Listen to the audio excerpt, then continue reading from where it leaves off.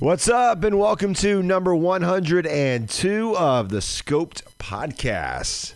Chugging along, I am your host, Jackson Heaton. Thank you so much for being here and checking out 7 Year Witch. I loved these guys. They were just so phenomenal to talk to. They were just the nicest, the sweetest. Some of the sweetest people I've ever had the pleasure of talking to, and man, was it an incredible conversation. They did break the record for longest episode on the podcast. I'm sorry to comedian Kyle Porter. I'm sure I will be getting messages from him wanting to come on and reclaim his spot as the longest episode. But I really hope you listen to this entire thing, a little over 2 hours of just pure gold with 7 Year Witch, talking about crossing the border into Canada, something that the Border Patrol person said that you will never hear from an American Border Patrol officer, talking about their chances of surviving zombie apocalypse and really detailed plans, way more detailed than I thought it would go. A meal that you can always count on to have your back. It's never the best meal in the world, but it's always a good meal. I mean, just everywhere. You know, 7 Year Witch, they could have made it big if they had only had that one appearance on Dr. Phil. Such an incredible story.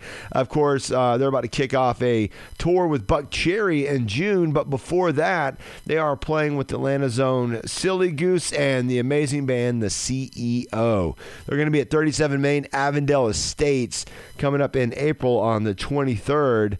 You do not want to miss that. That is going to be an incredible show. And trust me, 7 Year Witch, they put on a hell of a show. Doing backflips, all their sex appeal. It's crazy. So let's get into it. Episode 102 of the Scoped Podcast with 7 Year Witch starts now. And to kick it off, we'll play their new one, Cyanide.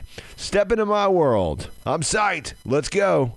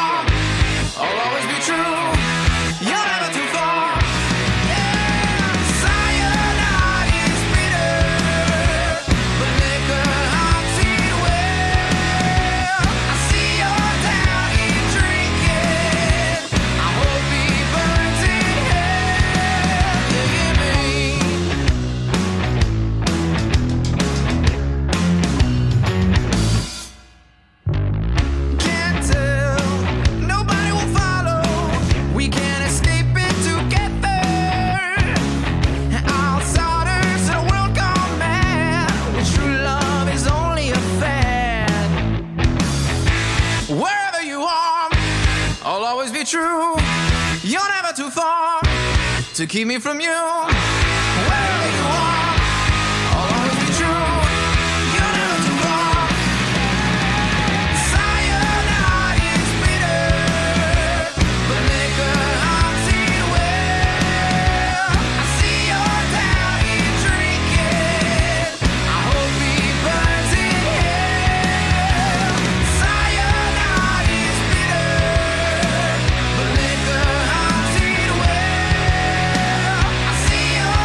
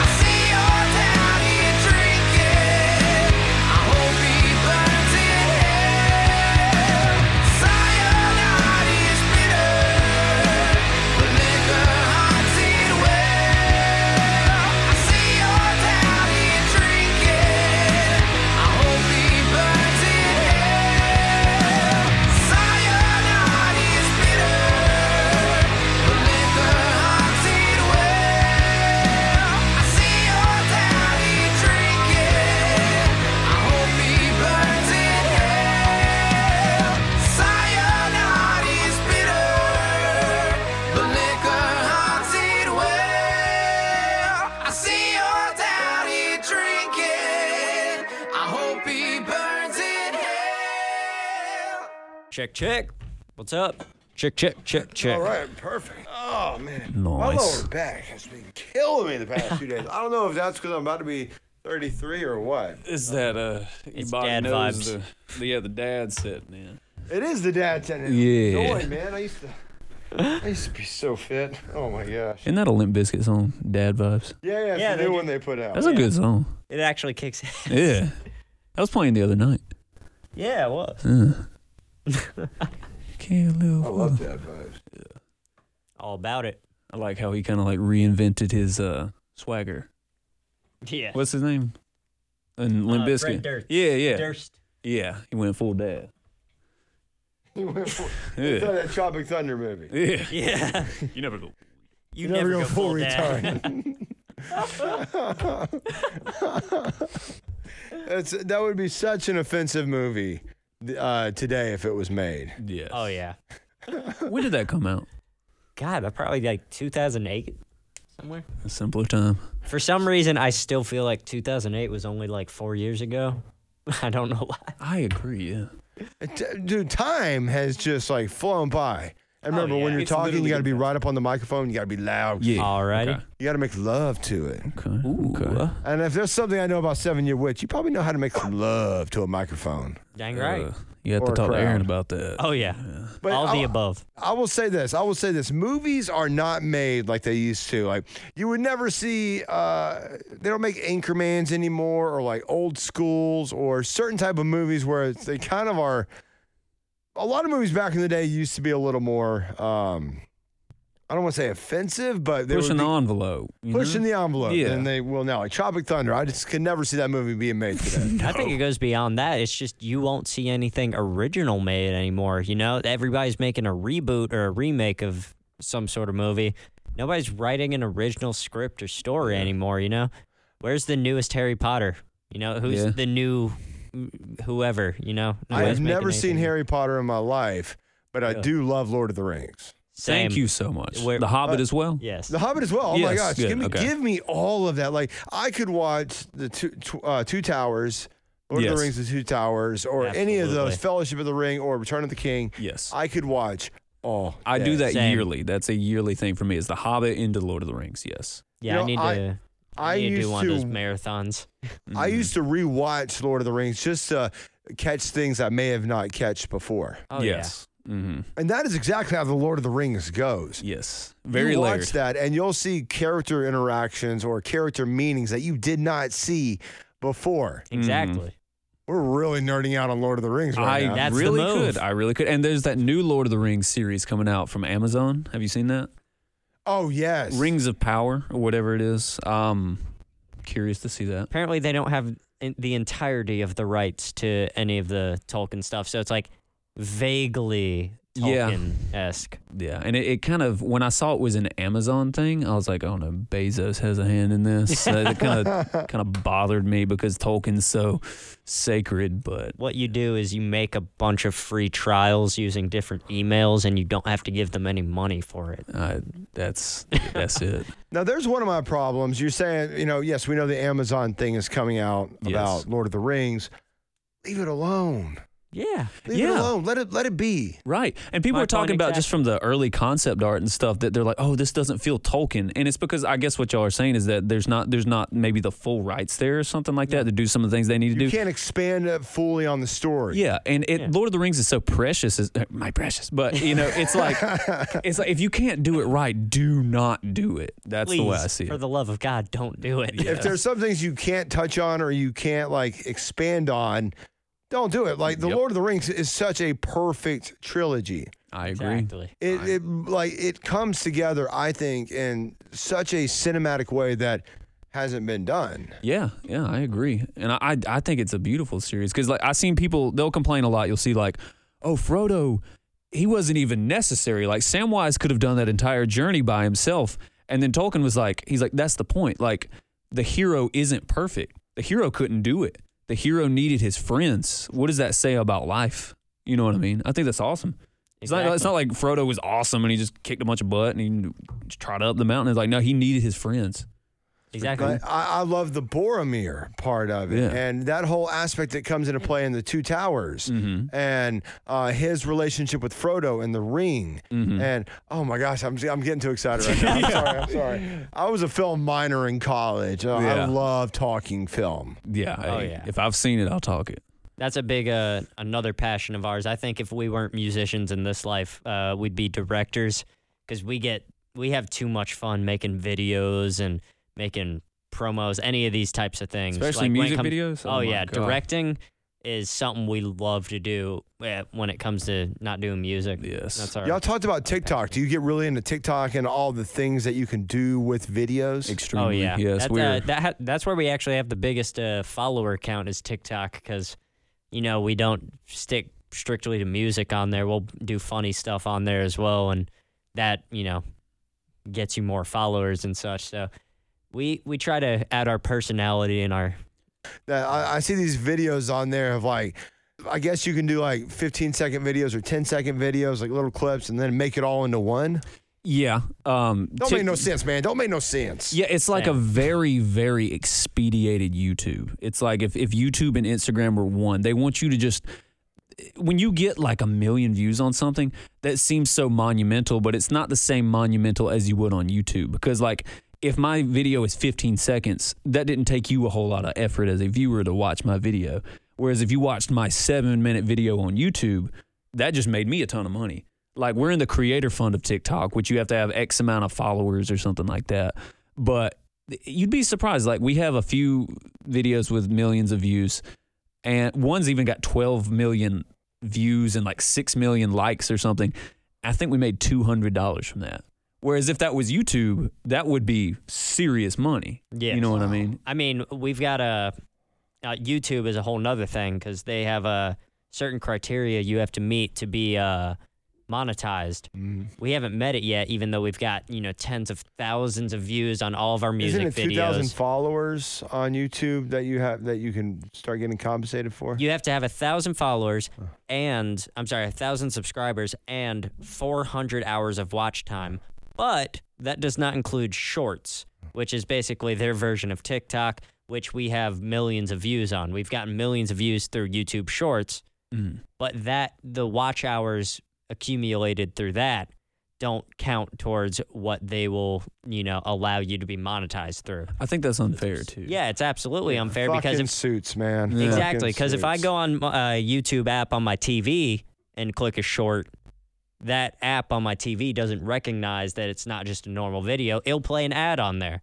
So they're making money through that, but they won't share it with us, even though we've got well past the, allotted watch hours we need to have on YouTube. They won't count those watch hours because, that's shorts. That's different than videos. We might get some back pay one day. We You really think about need that? to. Because it's still like beta, isn't it? Like YouTube Shorts, it's like very Yeah. new. So like if somebody makes a big enough fuss, we might make some money. What on I'm that. saying is YouTube owes us a lot of money, and I will destroy them. If anybody's listening, these guys mean business. Yeah, we Exactly. ain't playing. We were talking us. when we were getting beers before this about music being a business, right? So many bands, especially ones that are just coming up, they just think sex, drugs, rock and roll, right? They just see the fun. And I don't mean this in a bad way. When you look at you guys play and all that, or, the long hair and the tattoos, they're like, oh, these guys are just like, they don't take this seriously. This is just, they're just doing this for fun. I don't mean that in a bad way. Yeah. Oh no, that's the image we got to sell. in Y'all rock look and like roll, y'all are only out there to, because y'all are such an amazing band. I'm not taking anything away from your live show, No, we- but you think, they're just going out there and doing that. When we were talking about how music is a business, y'all were like going into numbers and how like you crunch numbers Yeah. at the end of a show. Business excites us more so than partying, I think. I mean, we're all kind of nerds. Yeah. Especially our bass player Spencer. He loves the numbers. We're all kind of geeks over that stuff. Yeah, at the end of the night, you think you'll end up with a beer in your hand when really you got your phone with the calculator app open, being like, okay, we sold this many shirts. That's this much per shirt. Okay, blah, blah, blah. Then you got to multiply that by, pi and whatever the hell. Yeah. When you see the growth, it's hard not to obsess over it. It's like, wait, Exactly. after all these years, something's right. is happening. And then during the day, you got to study how certain social media algorithms work and this and that, and then figure out how to annoying. apply them to your brand. And Yeah. And with that, episode number 102 of the Scoped Podcast with the incredible guys that I am so excited to have on this podcast. I'm fangirling a little bit over 7 Year Witch. Woohoo. Oh, yeah. We're Happy to be fangirling here. over you, man. And who do we have here from 7 Year Witch? My name is Seth Burden. I am the drummer. Yes. My name is Bo Anderson, and I am the guitar player of 7 Year Witch. And who are we missing from 7 Year Witch? We're missing our bass player, who is my brother. His name is Spencer Burden. He looks a lot like me. It's up for debate who's sexier, but yeah. And we're missing our singer, Aaron Langford, who, based on girls' comments, is the hottest. And we'll just put it out there. He's the one that does the flip. Yeah, He's he the one does. that- He does the Yeah, backflip. Okay. Yeah, Does that give him a little more edge with the women? Yes. Probably. No, people love that. It's a party trick. And you know what's funny is he hates it. Like He does? He wants to stop because he's He like, hates the backflips? yeah, he's like, well, people expect it. I don't want them to expect it. I guess he's on. I kind of feel this. Every show needs to be different, so it's like a staple. People know it's coming. They pull their phones up. But like, I'm like, bruh, people love that. It's such People a tip us for it. Yeah, yes, like Yeah. It is definitely a thing you expect now because at the show that I emceed, where was that? Was at Center Stage and with Resist and Bite, and I was like, he's gonna do it. He's gonna do it. He's gonna do it. He's gonna do it. Is he not sore afterwards? no, he's Yeah. Aaron Strange. He don't How old Is- is he? 24. No, 26? 26. Yeah. Yeah. Good Do job. you think women make him do that in the bedroom or at some point during the interaction? I would not doubt it. I plead the fifth. Yeah. Oh yeah. Same. Yeah. But no, it's funny, like, we were talking about shorts and TikTok and whatnot, we have a video of him doing a backflip we posted on TikTok before and YouTube shorts and whatnot. And, it'll get like millions of views. It'll have more views than a lot of other things we do. Now, read some comments every now. It's very sparse, every now and then. Somebody will be like, oh, HR from the Bad Brains did this before. And be like, oh, so big deal. He did a backflip. And it's like, yeah, we don't care that he did a backflip, but for some reason, y'all will only give us attention if you see a backflip. Yeah, It's people weird. think that if you do the flip, you have then said that we have pioneered the flip. We've Well, never. people have done backflips, man. Yeah, we've never said like Paramore, their bassist. Somebody does a flip. 21 Pilots does a flip. Bad Brains does a flip. Yeah. Fever 333 does a flip. I mean, I love Fever 333. yeah, it's just like Love we never claim to have invented it. It's not like he's saying, by the way, before I do this, everyone, this is from me. I invented this entire movement. Yeah. I am the first one to do this on a stage ever. But for some reason, our Blur cover doesn't get 2.3 million views on YouTube. So here's a backflip. Yeah. Don't you just hate the keyboard warriors, man? The people that just have to say it to say it. Yeah. Like just to be seen. They're kind of fun. Yeah. Like I put a video of me playing my acrylic drums, and they look like the John Bonham Ludwig Vista Lights, and they're not. They're a copy. They're like a D-drum version of that for our drummer people. version. Yeah, the cheaper, affordable. 7 Year Witch version. Yeah, the half as much version. But people in the comments could not get over the fact that it wasn't the real deal, the Ludwig Vista Light. They were like, Bonham would have played the Vista Light. That ain't the Vista Light. Those aren't Paiste cymbals. And I'm like, I never said they were. We can't afford those things. I was like, that's not the point of the video. I was trying to show you that I can play. Crazy out there. You say you're not signed to a label yet. Blows my mind because if you see your live show and the way the crowd reacts to your show, you think you guys would be headlining festivals right now. I think it took us some time to get to the. I'm not even going to say that we're impressive or something, but if someone were to think we're impressive, this was actually a little bit of an uphill battle to get to this point. I think we are at our strongest point we are now, and I think people are really starting to take notice now. It's a very exciting time, especially this summer, going cross country, going to California. Yeah, I think there's some really big stuff like that in store. We've had some smaller labels show some interest, but I think we all know we have something special, and we don't want to turn it over to just anybody. So yeah, I think the day is coming. Somebody's going to give us that attention. Yeah, I think as it is right now, we have seen and are still seeing a certain amount of growth that we're happy with and we're comfortable with, and we're not just gonna sign to anybody. Not that we're getting a bunch of attention or offers or anything, but we don't really feel we need anything just yet. That might change or whatever, or we might get a deal that's so good you can't turn it down. But we're pretty happy independent at the moment. Well, isn't that the problem? Some bands that are so money hungry and they just want that that label backing no matter who it is. Isn't that the problem? They get, oh, hey, we'll sign you, and then it's like, boom, of course they don't do their research, they don't do reading. Isn't that a problem? Yeah. It is. And the label, then when you get label hungry like that and you're not really being proactive and stuff, it's like they'll own your merch, which is like financial suicide in a way, because we've seen on the road merch is everything, where we might make $250 on a just opening up for whoever, but then you make $2,000 in merch. Imagine if you didn't own that and you were only given a percentage of it. That's dangerous. And that's something that Metallica was really smart about, is they own their merchandising. They told their label, I guess whoever hopped on them first, I guess Metallica was so proactive that they owned the printing, the merchandising, everything. And they were like, you can have us as a band, but you won't touch our merch. So any piece of Metallica memorabilia you buy now goes to Metallica and not through anyone else, which is so impressive. And that's probably such a rarity in the music business, having that kind of clout where they were, having that kind of deal. Yeah. The almighty Metallica, let me just say. Yeah. I can only hope by the time we have something major that we can at least, I know it won't be great, but it makes something fair out of the merch, because that's so huge. I love Metallica so much. And last time they were in Atlanta with Greta and Cage. That's Interesting lineup, but Yeah, I wish I had seen it. You should have seen those southern redneck Metallica fans watching Cage the Elephant, and this bald, tall dude that had like a southern flag or Confederate flag shirt on. Cage is out there on stage. He looks at his wife. He's standing right in front of him. He goes, just seen his face. That's beautiful. We just opened for Struggle Jennings, the rapper, country rapper in Mississippi. Yeah. We got some interesting looks, but we were thankfully able to win over that audience. And that's the big thing. I was wearing a shirt with sequins on it on stage.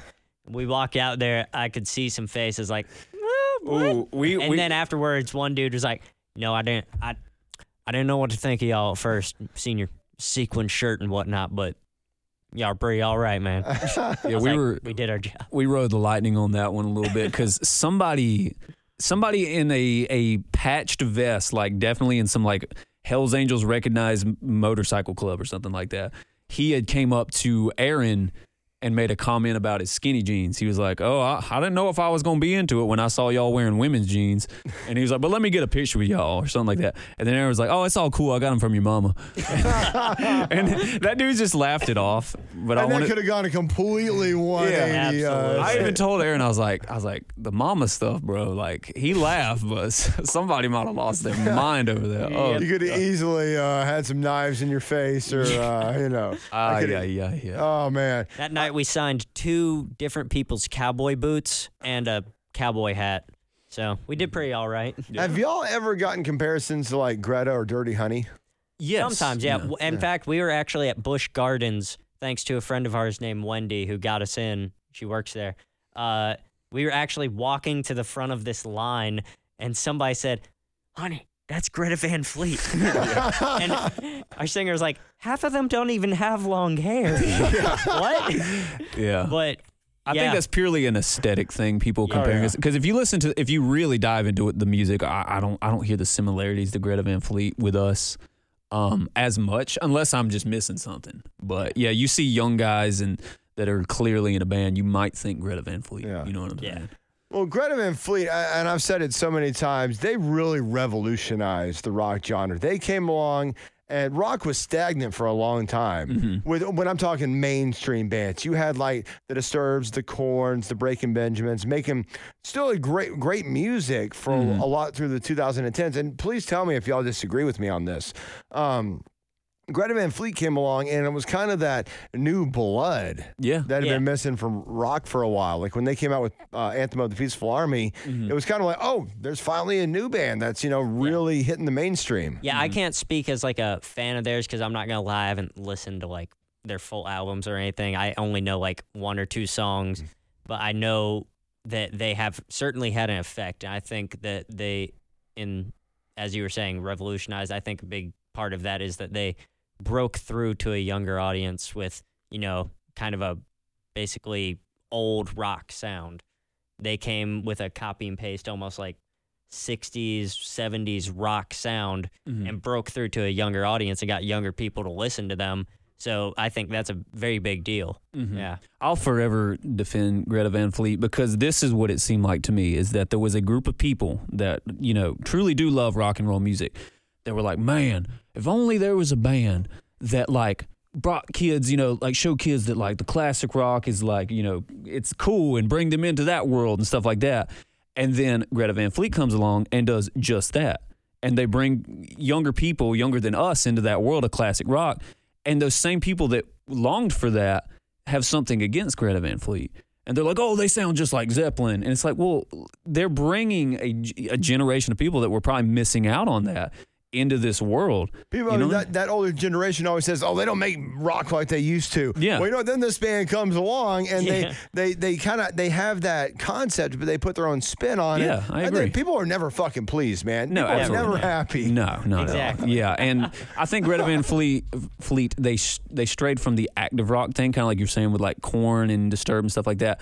They strayed pretty heavily from active rock, but they still like. It's almost mind-boggling how well they developed. You know what I mean? It's just like people really were picking up what they were throwing down, and that might be the really heavy Zeppelin influence in the sound and stuff like that, because that's timeless.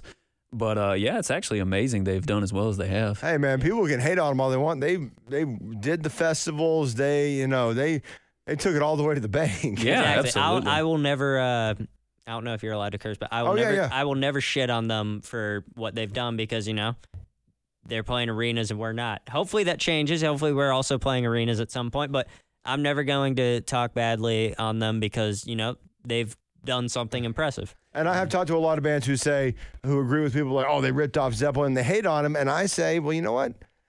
Either you're jealous or something, because you have, even if you don't necessarily like a band, you have to respect the work ethic or the success that a Exactly. band's had. Yeah, and I want to guarantee those guys too, working with songwriters, if they got pushed in a Zeppelin direction, I guarantee they're not sitting there like with some malice in their heart going, we're ripping off Zeppelin, we're going to make so much money. Somebody might have, a songwriter that is getting paid as a part of that team might have pushed them in that direction, and they're making the absolute best of it. And I don't think there's anything that I've ever heard by them where I think it's a blatant ripoff. I can show you 10 bands right now that 7 Year Witch sounds just like. You know what I mean? That doesn't mean that we're ripping them off. It's just like there's, you got heavy influences, and that definitely shines through sometimes. Like maybe their tones are, similar to Zeppelin. Maybe the singer sounds like Robert Plant when he's singing up high or whatever. But, from what I can tell, their riffs are all their own. Parts are all their own. I haven't, listened to a Greta Van Fleet song. Like I said earlier, granted, I've not listened to a lot of them. But, Do yourself a I've favor, never. go check out something. It's Yeah, good. I should. And but never have I sat there and been like, wait a second, that's Ramble On. What the hell? Yeah. I don't know. I mean, I really respect them and what they did, but that's neither here nor there, because the genre now has opened up so much, and bands that are coming through like I don't know if you've heard the new one from Jelly Roll, Dead Man Walking. Oh, we were just talking about Jelly Roll the other really day. were, yeah. Jelly Roll, I need to dive into the world of Jelly Roll. This guy's the biggest Waffle House fan you will ever meet in your life. He hasn't met us yet. No, this guy is like, it's Cross two over the all-star century. specials every time he goes. Oh, okay. Yeah. Well, yeah. I can fit about one of those. He's a very large person, I'll say that. he's got but- the surface area for it for sure. But yeah, his fan base is fanatic.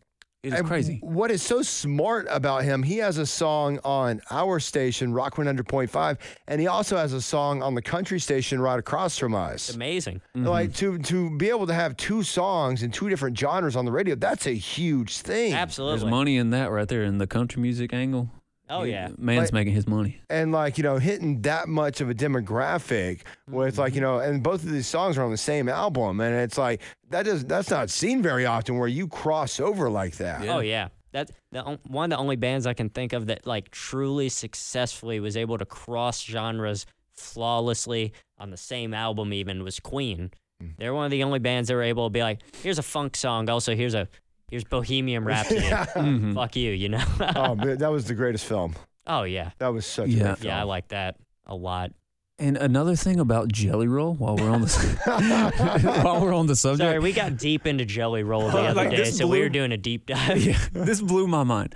When we opened for Struggle Jennings, we did 2 shows with him. This I'm not saying anything negative about Struggle Jennings, but the loudest applause of the entire night is when Struggle Jennings acknowledged the fact that he works with Jelly Roll. He'd be like, "Yeah, this track I worked, something like this. Like I worked on this track with my man Jelly Roll." The floor moved, like the concrete floor shook. Like people love him. Somebody It's passed out. yeah, like he's like I'm not saying he's like the Beatles of his genre, but I'm like, that's what I'm saying. I need to do a dive on Jelly Roll because he's doing something so right. You know, The guy has an incredible backstory of like struggle, like real struggle in his Yeah. life. And I think in the song Dead Man Walking, he says, and I give praise to the waffle or something like that. It's crazy. yeah, he but- might turn me into a fan with just that one line. Hell yeah. I mean, how many nights have we all been at Waffle House at 3 a.m.? You ain't from the Southeast unless you spend at least like half the nights of the year at a Waffle House. Yeah, if you hadn't been shot, You're not from the South unless you know a great meal or a decent meal is always Exactly. at Waffle Oh House. yeah, it's In waiting on you. Georgia, there's that- always a Waffle House within walking distance of every Waffle House. It's never going to be the best meal you've ever had, but it's always going to be a good meal. Oh yeah. There for you. Yeah, yeah. It's there for you when you need it. You know, and they'll ring you up a little bit different every time. The price is going to vary a little bit, but you know what? That waffle, that's going to be the one constant in your life. People come and go. That waffle, you that don't waffle and the loaded hash brown. Yeah, it's that waffle always don't- there for you. play. Waffle don't play like that. And you can always talk to life with a Waffle House employee. Oh my God, yeah, Exactly. they've lived it. Yeah. Oh yeah. Jeff, Yeah. what is a cause that's worth dedicating your life to? A cause is worth dedicating your life to. I'm gonna say from personal experience, rock and roll and drumming. Personally, you can say that, but you can't say that because you do those things. Yeah. Yeah, that's my angle. What's a Drumming. cause that's worth A cause? like childhood obesity or feeding the hungry? Or Oh, okay. In this anything, angle, any okay. cause that you believe in. Oh, that I believe in. Oh my goodness, that's a. What is okay. something that Seth dedicates his life? Oh goodness. What is a cause? What's Seth important to dedicates you? his life to? Holy moly, that's a big one. Let me think about that for a second. Bo, you want to go first? Can I think? My goodness. It depends on what kind of mood I'm in. Either, bringing happiness to others or destruction. Either one, Polar Those are both- opposites, bro. Yeah, exactly. It depends on the mood one's in, Yeah. I think those are worthy causes. Oh, they're both two wings on the same bird almost. Exactly. Yeah. One could say I'm that. going to be a good citizen and say childhood obesity. Childhood That's obesity. actually yeah. a great cause, That's, yeah. that's very that's very. I'm a very healthy person. I Yeah. try to be. So I mean, yeah. We try to be, but at the same time, we live in a van on a touring We're band gonna get budget. into the van. We Yeah. talked about the van during beers. We're gonna get into the Yeah, van. you know what? I give it this: cyberbullying.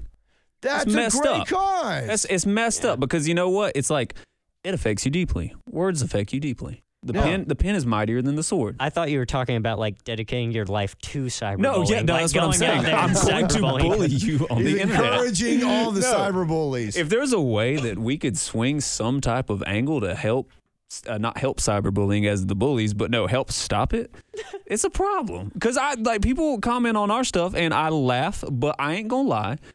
The smallest little pride kind of it prickles sometimes, Same thing. Like there are people Yeah. that'll comment about my show and be like, there'll be the person Yeah. that's like, "Oh, that song sucks that you played," or "You suck," or something like that. I'm Yeah. like, I know it's just words, but it does hurt. Yeah. And like you think about kids and I can't imagine being in grade school in today's world, being a kid with no. I can't imagine the first iPad didn't come out till I was a sophomore in college. Oh, yeah. And I can't imagine like how much words will hurt, or like, someone posts something on Facebook putting themselves out there. Like we put ourselves out there all the time. You guys with your music, Yeah. me with the radio. So we're kind of opening ourselves up to that possible criticism. Yeah, and that's like you see a lot of celebrities. They say they don't even read their comments because they can't. Because if you look at some of these things, like you would stop doing what you're doing if you saw that amount of negativity. You know what I mean? It scares the hell out of me that there's like, we grew up, we're younger, but, we grew up in a time where that wasn't like all encompassing, where online life wasn't all encompassing. Mm-hmm. There's a whole generation of people that are going to grow up only knowing like the world of social media and online life. That will be their entire existence. They will never have known a life outside of that. We're probably one of the last generations. Like when I was a child, there was no. There were computers. There was no home computer. Yeah. There was a home phone, but like phones weren't this like whatever you could call this like monstrosity that I'm addicted to. Yeah, that's weird to think of. Like our generations and probably maybe a year or two after, they're not going to know any different than We actually know the literal meaning of hang up the phone. Yeah, I had dial-up internet when I was in high school. Yeah. And I'd be like, Mom, get off the phone. I'm trying to get on AOL Instant Messenger. Because I'm trying to think. This is very roundabout, but people were probably having home computers and internet in the year of probably 2000, I'd imagine. Yeah. Maybe even a little sooner. No, because we had a Windows 95. So I guess at some point my dad was on the computer, and that's crazy to think about. Yeah. Yeah, good luck. And when you turned it on, it went. You know what I'm talking about? Yeah. I used to try to watch porn on my dial-up internet, and I did find some stuff on that computer. Dude, I crashed 2 computers in high school because I downloaded so much free porn off LimeWire. Yeah. Oh, LimeWire. Oh, goodness gracious. There was one time on the family computer I was looking at porn, and my mom walked in the room, and I didn't know what to do, and so I thought it would break the computer if you just turned off the computer, so I turned off the monitor. And so all she'd have to do is turn the monitor back on. Oh, and God. I literally almost cried. I was so scared. But she was just in there doing folding some clothes or some stuff. It's bad. My mom told me, this is how my mom scared me. Yeah. Because a guy from our church that fixed electronics was coming out to see if he could fix my computer. Oh, and my Lordy. mom knew why I crashed the computer, obviously. And she's like, Jackson, he's going to go through your hard drive and he's going to be able to see every website you've been to. So you might need to go tell him so he knows.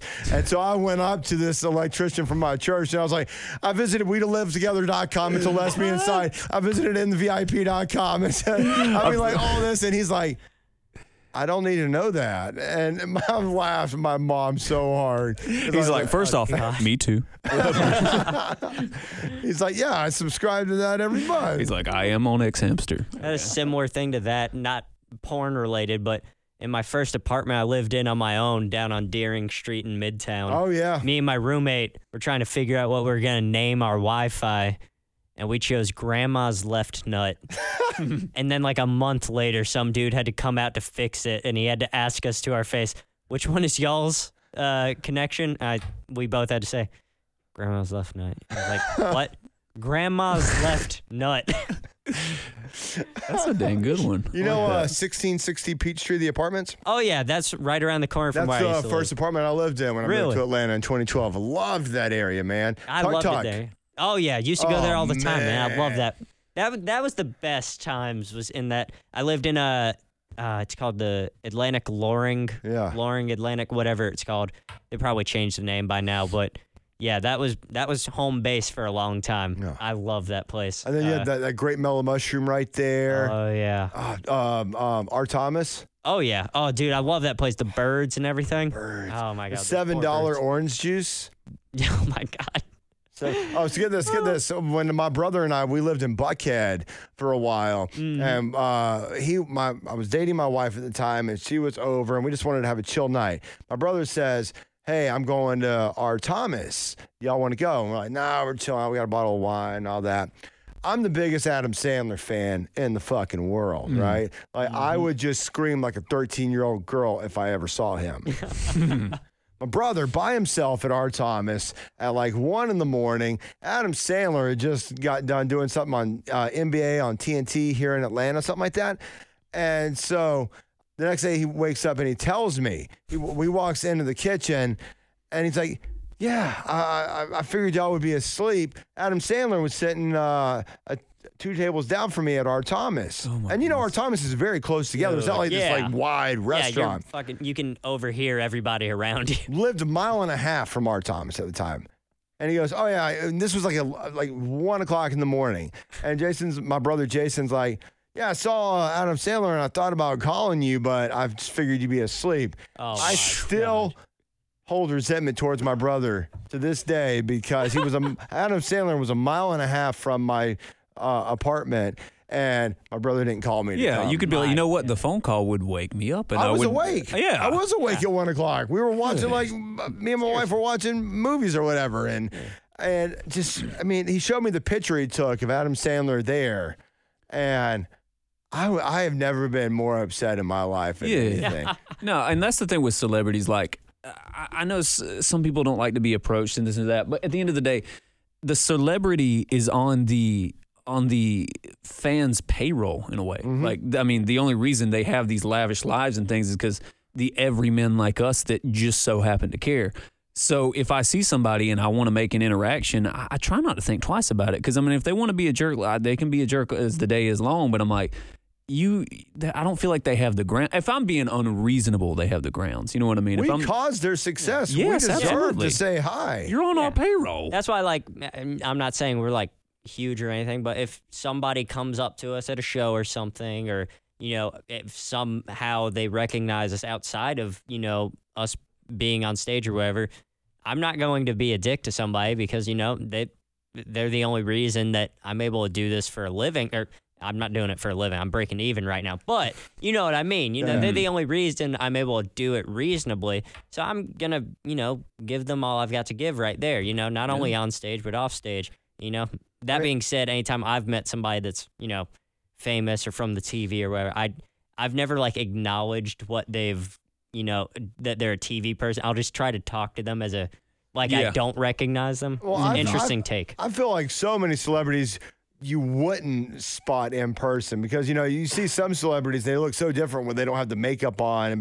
But Adam Sandler is one of those guys you're like, that's Adam Sandler. So, I mean, you know, and it's like when I go to local shows here in Atlanta, if a local band wants to come up and say, hey, I have a song, I want to send you for your show, of course I'm going to be like, of course. I mean, as, you know, small and minuscule as I am, you know, I just like, you know, if you want to take the time to, you know, if you want to be on my show and you have the music for it, of course I want to hang out, you know? Absolutely. You know, I was telling y'all, I believe radio people in a band should be on an even level. Yeah. Yeah. And we appreciate the hell out of that. We did so much talking pre-show that I was worried. I was like, oh gosh, we're going to come in here, we're not going to have shit to say. We did all the talking over beers. I still want to get into the touring van. Oh, but yeah. First, I want to ask y'all, how would y'all do in a zombie apocalypse? Oh, Lordy have mercy. Okay, so It's easy to say you think you'd do good, but how once many you start digging into it, it's a little more. Yeah. Okay. So how many acres would you say that your family has, Bo, on y'all's property? My house is on 3 acres, and then we own the 3 acres next to it, so 6 acres. My family has 4, and we're moving in. My parents live on those 4 acres, and me and my brother are moving a single wide trailer on part of those 4 acres. So I feel like acreage, it plays into the zombie apocalypse first and foremost. The supplies angle, you know, that's where we would come into a huge problem. We don't have, we wouldn't, let's just say it started tonight. I don't have enough food at home to last me more than a few days. That'd be a big issue. I would struggle with that. The weaponry. Would you eat a zombie if it was dead? It depends on whether or not it can still transmit whatever disease, create zombieism. Zombieism. I've never heard zombieism. Yeah. I might have coined a term on this show right now. Let's say it didn't. Would you eat it? Yeah. Because, it's you know, protein. It's easy to say you won't, but when you're in a moment when old have to comes around, you're going to. I'm going to go ahead and say I'd have to because like we have we got some canned stuff at home, but I can't see us surviving more than a week if we were held up at home. Okay, I'm going to, our singer Aaron is not here, but he has done a lot of thinking on this topic, and I will try to recite as much as he has told us riding in the van on our long drives, is that one of his strategies, which I think is genius and I would follow along in, is that he wouldn't go directly for a grocery store or Walmart. He wouldn't go target a mall to try to take over. He tried to target a hardware store such as a Home Depot or a Lowe's. I personally think that's genius because you have most of the materials within that store that you would need to plant food, also defend yourself, and build, shelter and on and et cetera.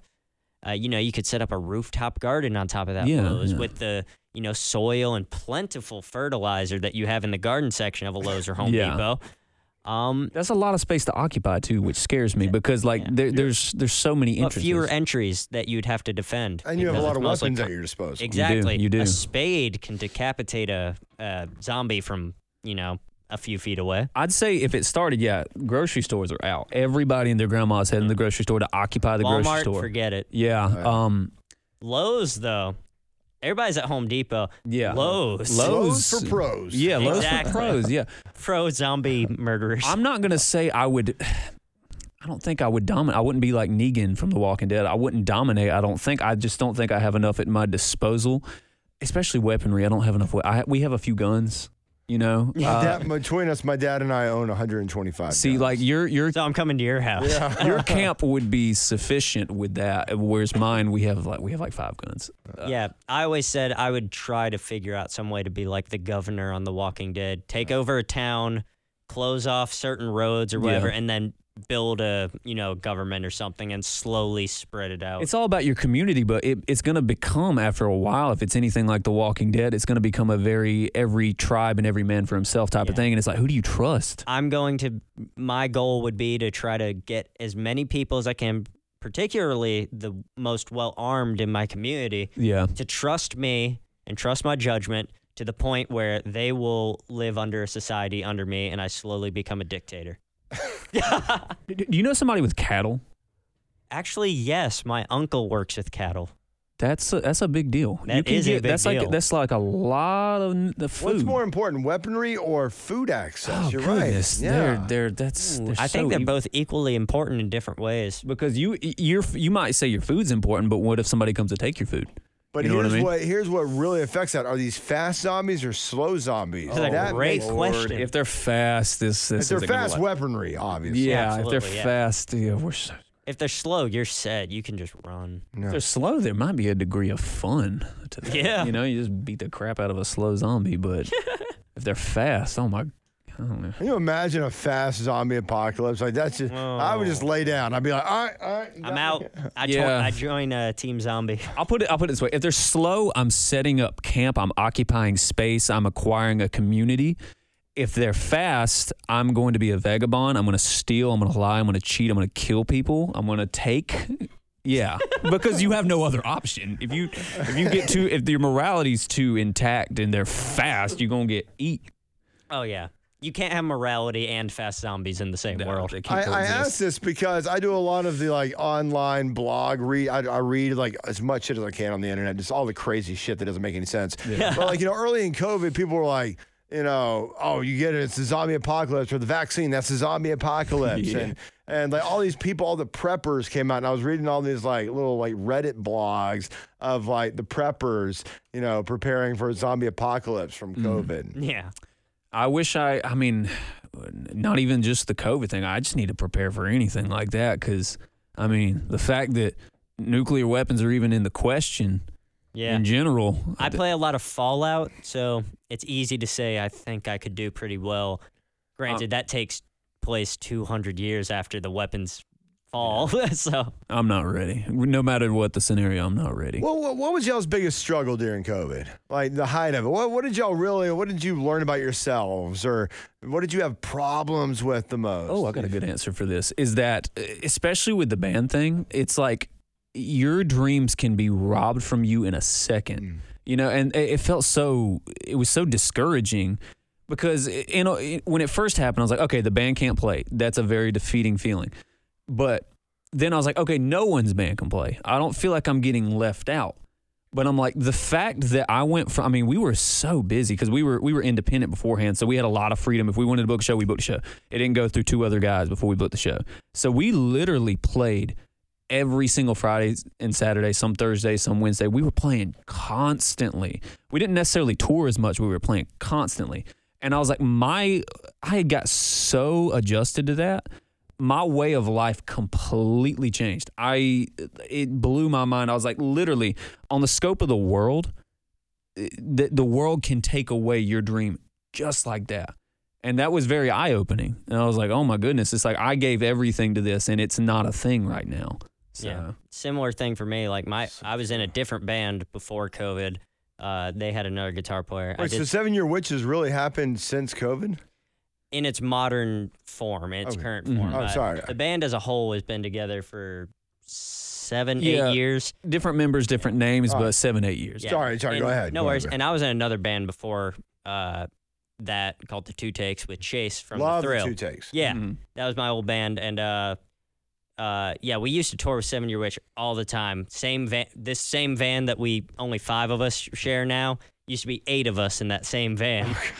We're going to talk about the van. Oh yeah, going all over the place and whatnot, and we grew very close then. But during COVID, Two Takes kind of fell apart, and then I was readjusting. I was like, what, maybe I'm not gonna do music anymore. I don't really have any songs. I don't really have a band or whatever. So maybe I'll readjust. I was readjusting pretty all right and then they called me like, hey, would you be down to fill in or do some more permanent stuff? I'm like, I literally just gave myself a bowl cut yesterday, but if you can wait for me to grow out my hair, sure.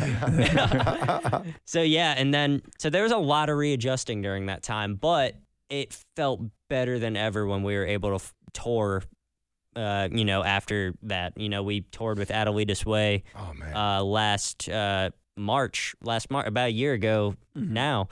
One of the first, national or big tours to happen, after COVID, I think, and we got to open for them on 5 of those shows, and it felt really good to be back in that space, after COVID, to be able to, go play these. And 2, I don't know, if I'm speaking for everybody, but those are some of the biggest shows I personally have ever played. A lot of people that were really into it.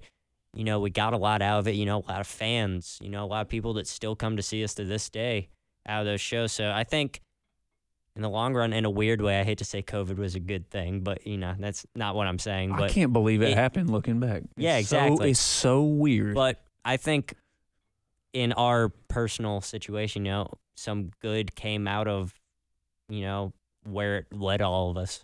Mm-hmm. I want to expand on that after I say this. What I learned from COVID is that I love being in.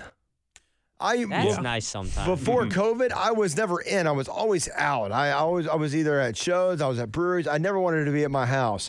Now, after like a year and a half of doing my radio show from home and growing my relationship with my now wife and all that, and getting pregnant last year together, like, I love being in. Yeah. I love having a beer and watching the game on my couch. And there's just something I love now about being in that I'm trying to readjust to like be like, all right, got to get back out there, got to do this. And it's taken me a minute because, but yeah, being in. Nice. Yeah, I always knew I was an introvert living in the world of extroverts and doing extrovert things. And I got, like I said, before COVID, I got so adjusted to it. And then getting when we got back out there with Adelita's Way, getting those sea legs back, I was like, oh my goodness, this is what I was doing. And there was beauty to being in. That made me appreciate it. I was like, God, I really do. I am kind of a homebody. Yeah. Living a not homebody life, which is fine. But I was like, yeah, I agree with your sentiment there. There's something wonderful about being at home.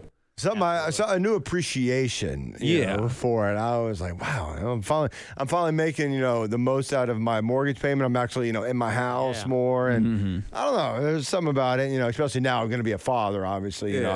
I'm very excited to, stay at home as much as I can with my boy. But, what y'all were talking about, what COVID did for music, and as you said, COVID was not a great thing, but there were things we learned from COVID that had positive aspects. I'm hearing a lot of bands evolving their sound, trying different things with their music. Yeah. Like, Oh, yeah. Bring Me the Horizon, Asking Alexandria. Royal Blood is a big band that changed a lot of stuff. Yeah, Royal Blood. Yeah. Yeah. Experimented with a lot of new sounds and stuff. Yeah. Korn with their new Requiem album. Jonathan Davis got a lot of influence listening to Cannibal Corpse. And Cannibal Corpse, one of my favorite bands. Oh yeah. Hammer Smash Face, yeah. And so I'm hearing so much evolved sound from bands. They're trying different things. They're recreating their formulas. And don't y'all think that's from bands, 2 years not being able to tour, not being able to be able in the same space and write music together? They're like, it was this like way their brain changed, being like, all right, what can we try that's new? Yeah, I definitely agree. I think that happened with us when we wrote Cyanide and Hellraising and all that. I'm pretty sure that was in the midst of the COVID, the pandemic, everything. Yeah. And there was that freedom. There wasn't that feeling of like, oh, we're in this period of writing while all the other bands are out doing everything. There was a lack of pressure, it felt like, which is kind of rare. Even with just, aside from music and live, when you have music that is a constant competition. Yeah, it really is. Oh, and so when it felt like we didn't have all that pressure, that was different. That was nice. And I think that I definitely felt that with the songwriting. It was just like I just didn't feel like it. We weren't in a rush to get something out, so yeah. we could, before this certain tour, this and that. It was like we were able to write. It wasn't as impending. Yeah, I think that does affect you musically. I think that affected us at the very least. Like with your drumming or your guitar playing, like if you had a drum, what do you call it? A drum, not a segment, but solo? A drum solo or something like that. You were able to expand on it a little bit, really think about it, be like, all right, well, how can I tweak this part? Or, you're playing the guitar, you're like, how can I tweak this solo? What can I really add to it? Yeah. And it gave you that space to not have to rush something. Oh, yeah. It almost made us too self-aware of the set list because we're at the point, we had got so in the groove of the things we were doing.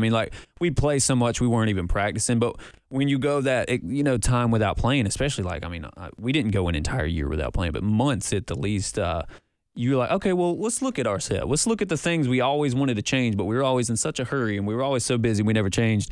You find so many little things you want to tweak, and you almost become hyper aware of these things, and you're like, oh, goodness, there's a lot I would change now that we have the time. Yeah, I think we're still figuring that out. Yeah, the time I spent alone during all that time, I really dove deep into pedals and effects, which really shows through now in a lot of what we do, our sound and stuff. I use a lot of effects that I only discovered how to use, during 2020 when I really didn't have any shows going on, and all I had to do was play with myself in a professional sense. Yeah, you do. And a private sense. But yeah. Also, is it unprecedented to take a pee break in the middle of a podcast? Not at all. Absolutely, because I need to pee really bad, if that's all right. Of course. This can be a good transition into the piss bottles. Let's see. Do you need a pee too? If we pause, then I will. I ain't about to bust. Hell Okay. Yeah. I ain't gonna lie, it was in the back of my mind, but I was like, I'll make it. I saw your chair moving a little more, and I was really moving. All right, pee break over. Oh my goodness, that was needed. Everybody feel rejuvenated? Absolutely. Brand new man. Bladder's empty. Like Brooks and Dunn said, brand new man. You know what the thing about if either of you ever have pregnant wives, I'll give you a piece of advice. They pee a lot. Yeah. I bet they don't pee as much as me on tour after a Red Bull. Is that a lot of peeing? There's a lot of peeing on tour. Yeah, I think me and Bo are on the same page. We don't drink out of thirst. We drink out of boredom. I will drink an entire bottle of, and I can't enjoy anything. Like if I have a bottle of water or a Red Bull, I can't just sit there and sip on it and put the top back on. I have to drink the entire thing at once. I don't know why. I have the same problem. I can't just sip on a drink, even if it's a non-alcoholic drink or an alcoholic drink. Yeah. There are people that'll sip on a beer for like 30 minutes, and I'm like, No. How? I'm on my third sweet tea by then, dude. Yeah, I was tempering myself when we were at the bar because I was like, I don't want to kill my drink and then everybody thinks I'm trying to leave or something. I was tempering myself. if it's just me, and it's not out of alcoholism, it's got to get gone. I can't enjoy. I wanted to this. talk to you about your problem. Yeah. That's I really this wanted to entire. say something about that. I was That's worried. actually what this is all about. That's This is this whole actually bit. an intervention. We planned this entire thing, me and I've Bo. always wanted an intervention. Yeah. Yeah. No, I don't think either of us can enjoy things. Yeah, we It's just- drink liquids very fast, no matter what they are. I'm like that with food. I inhale it. Like few people want to admit that, but everybody, I enjoy not. I can't even hardly breathe when I eat. I want to get it down. And that's surprising for those of you listening, knowing that Seth is I'm underweight. very skinny man. He's Yeah. not overweight at all. So I mean, don't feel bad for him. He's not got Yeah. a weight problem. It's, yeah. Should inhale food. Yeah, I may We have a all should. tapeworm. Yes. Yeah. And he's like, whatever his calorie intake right now is, he needs to double it, maybe even Yeah. triple it. Yes, if there was enough food available, yes. You know, here's the thing, and I'll do this real quick. My wife and I, we did the vegetarian diet for a while, and I've been trying it for about a year because I got my gallbladder taken out at the end of 2020. Oh, damn. And it was an emergency surgery. It was crazy, and it's tough to get enough calories on the vegetarian diet. I'm 6'1", something like that, or I'm big, pretty big guy, and so to get enough calories just from fucking plants, it's been hard. What is it? 2,000 calories a day is recommended, something like that? Yeah, so 2,000 calories. Yeah, Yeah, that would be a lot of greens. I mean, I'll do things like chickpeas or legumes and all that, but it's Yeah. tough, man. Mhm. It's tough. I couldn't imagine. I haven't even attempted it. The closest thing I would ever probably try to attempt is pescatarian because I love fish. But yeah, God, just getting that at least the daily minimum of calories that is recommended, that just seems like a mountain to climb. A lot of times I just forget to eat. Yeah. Like I'll be getting moving in the morning. I don't drink coffee. I drink tea. So every morning I have my cup of tea. We know he doesn't then- drink coffee during the week. Yes, Yeah. exactly. Yeah. I drink my tea and then I go do stuff in the garage studio, work on stuff. And then it's like 2 in the afternoon. I'm like, oh my God, I didn't even have breakfast. And then I'm hungry and I'm dying and I need to eat. And then I have my one meal of the day and then go back to sleep. Now, see, I'm a big cook. I love cooking, man. Like, I will cook rather than eat out all day. See, I wait That till makes I'm sense, starving, and then the idea of cooking is like, oh no, that ain't happening. You know what I mean? And then you have to get fast food because it's so convenient. That's just honestly, that's just laziness. I need to cook, but yeah, when you wait till you're too hungry to cook, it's over. You going to McDonald's? Yeah, I usually go for leftovers or a sandwich because it's not out of like a lack of desire for fast food that I won't eat fast food. It's out of a lack of money to do so. You I live gotta too far. I gotta save that money for tour fast food. Yes. I can't just be spending fast food money at home. Yeah, you know? what do you eat on the road? Oh, it's God. so bad because it's so. Not a healthy diet. I would say. No, yeah, because you could start the tour with a cooler, but there's only the maintenance on keeping a cooler going, like putting ice in it, and with the van's blazing half the time, and it's in finding Walmarts to get decent food and trying to cook things. We brought little skillets on the road trying to cook. On our last tour, I will give a shout out to some fans of ours. Came out to Knoxville and gave us 2 $100 gift cards to Red Lobster. Then on our last big tour with Lonely Ones in October, we used them up and we thank them very much. And for how those. big was a Red Lobster meal on tour? It was It meant everything. a lot. We were saving it too. We were like sticking through all the terrible meals. Like Yeah. we don't want to blow this immediately. You I know. thought I saw Seth drooling a little bit when you said Red Oh, yeah. Lobster. Oh, he was yeah. getting Nice. flashbacks to it. Exactly. love that And stuff. other than that, like on that tour, I bought a box of granola bars at a Walmart that I was using to sustain myself throughout this whole tour. Then we got to Red Lobster, and I was able to actually feast. It was glorious. Yeah, it's difficult because that's something with me is I like to feel like fed before a show. Like I could be hungry all freaking day. That's fine, all night. But before a show, you don't want to get up there like dehydrated or hungry. I mean, which is going to happen. And that's the worst time to try to find food is right before a show. Oh, yeah. You're at a venue, you can't move the van. It's like very inconvenient. Everything in walking distance is like not affordable on tour. And Never. yeah. So they're not stocking your dressing rooms with food, the venues? No, we give them, what do you call it? We give them our rider. One person has fulfilled our rider so far. Yes, and all that was on was Finger a foods.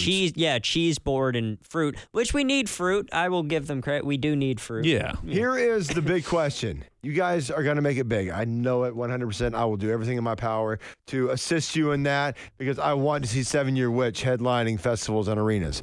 But Thank when you. you make it big, what's your reader going to say? What's going to be in 7 Year Witch's dressing room? What do you absolutely Of course. demand you will not play without? Of course, just a case of water. That's a start. That's very standard. Yes. Standard. Stay doesn't need to be hydrated. doesn't need to be a particular brand or anything. You're Smoothie not King. snobs. 7 Year Witch, you're not snobs. Yeah. Exactly. I say Smoothie King. I know people say that Smoothie King's actually gross. I don't care. I like it. I want that in there. Oh goodness. Beef jerky Beef jerky is peppered. actually very nice. I like peppered of beef the peppered jerky. variety. Yeah. Kind of wake you up goodness. a little bit. I think the band likes beer. Beer's got to be on there. Yeah. What A kind keg. of beer? Yeah. A keg? A keg of something. Yeah. That'd be fancy, Something. yeah. What if we were like, we demand something local? We demand some I local want a beer. postcard from whatever city you're in. Yeah. We demand a local beer at every show. Local brewery Yeah. sponsors the dressing room. Yes. Exactly. Yeah. That's actually clever. No, it's got to be kept at a certain temperature or anything like that. We'll drink warm beer. We don't care. Yeah. No, I mean like the room temperature. Room Oh, the temperature. room temperature. You know what? You guys keep the small house at your place. You keep it at 69 degrees, which is funny, but it's actually Heyo. it's perfect. That's Yeah, it is actually very nice. You could throw on a light overthrow thing, whatever you call those. Yeah, Snuggie. exactly. Yeah. Maybe what's the furniture got to be like? You got to have some good sitting areas. Enough for us to sprawl out on to take a nap because Yeah. sometimes we don't sleep in the van. Yeah. Well, we attempt to sleep in the van, but we don't actually get REM sleep. You know what? There would be two green rooms. There would be the green room, and then there would be the actual green room. Because what the green room turns into is just our friends that show up, come and hang out with us in the green room, and then it just turns into a little hangout party sesh. Exactly. And then there would be an actual green room that's like hidden somewhere that we Exactly. actually go to Where we get can away. take our naps, play Nintendo Switch, and just chill. Yeah. Because like Porter even asked that, like when we played Center Stage, like so many people ended up in the green room. Somehow, like 30 people ended up making our green room their green room. It's very interesting. And he's like, yeah, don't y'all usually like try to chill before the show? And I was like, it's fine, but yeah. I don't know how that started, but it was like knocking over one domino, and then all of a sudden, I think the Something other crazy. bands started hanging out in there, and they were like, "Oh, this room's more fun." They're like, we were doing, what were we doing? We were getting some rolly chairs and rolling around or some shit. yeah. Yeah. We had a competition to see who could. There was a bunch of rolling chairs, not unlike these that we're sitting in currently, in that green room, and a desk on one side of the room, and we were trying to see who could push off of that desk and get the furthest.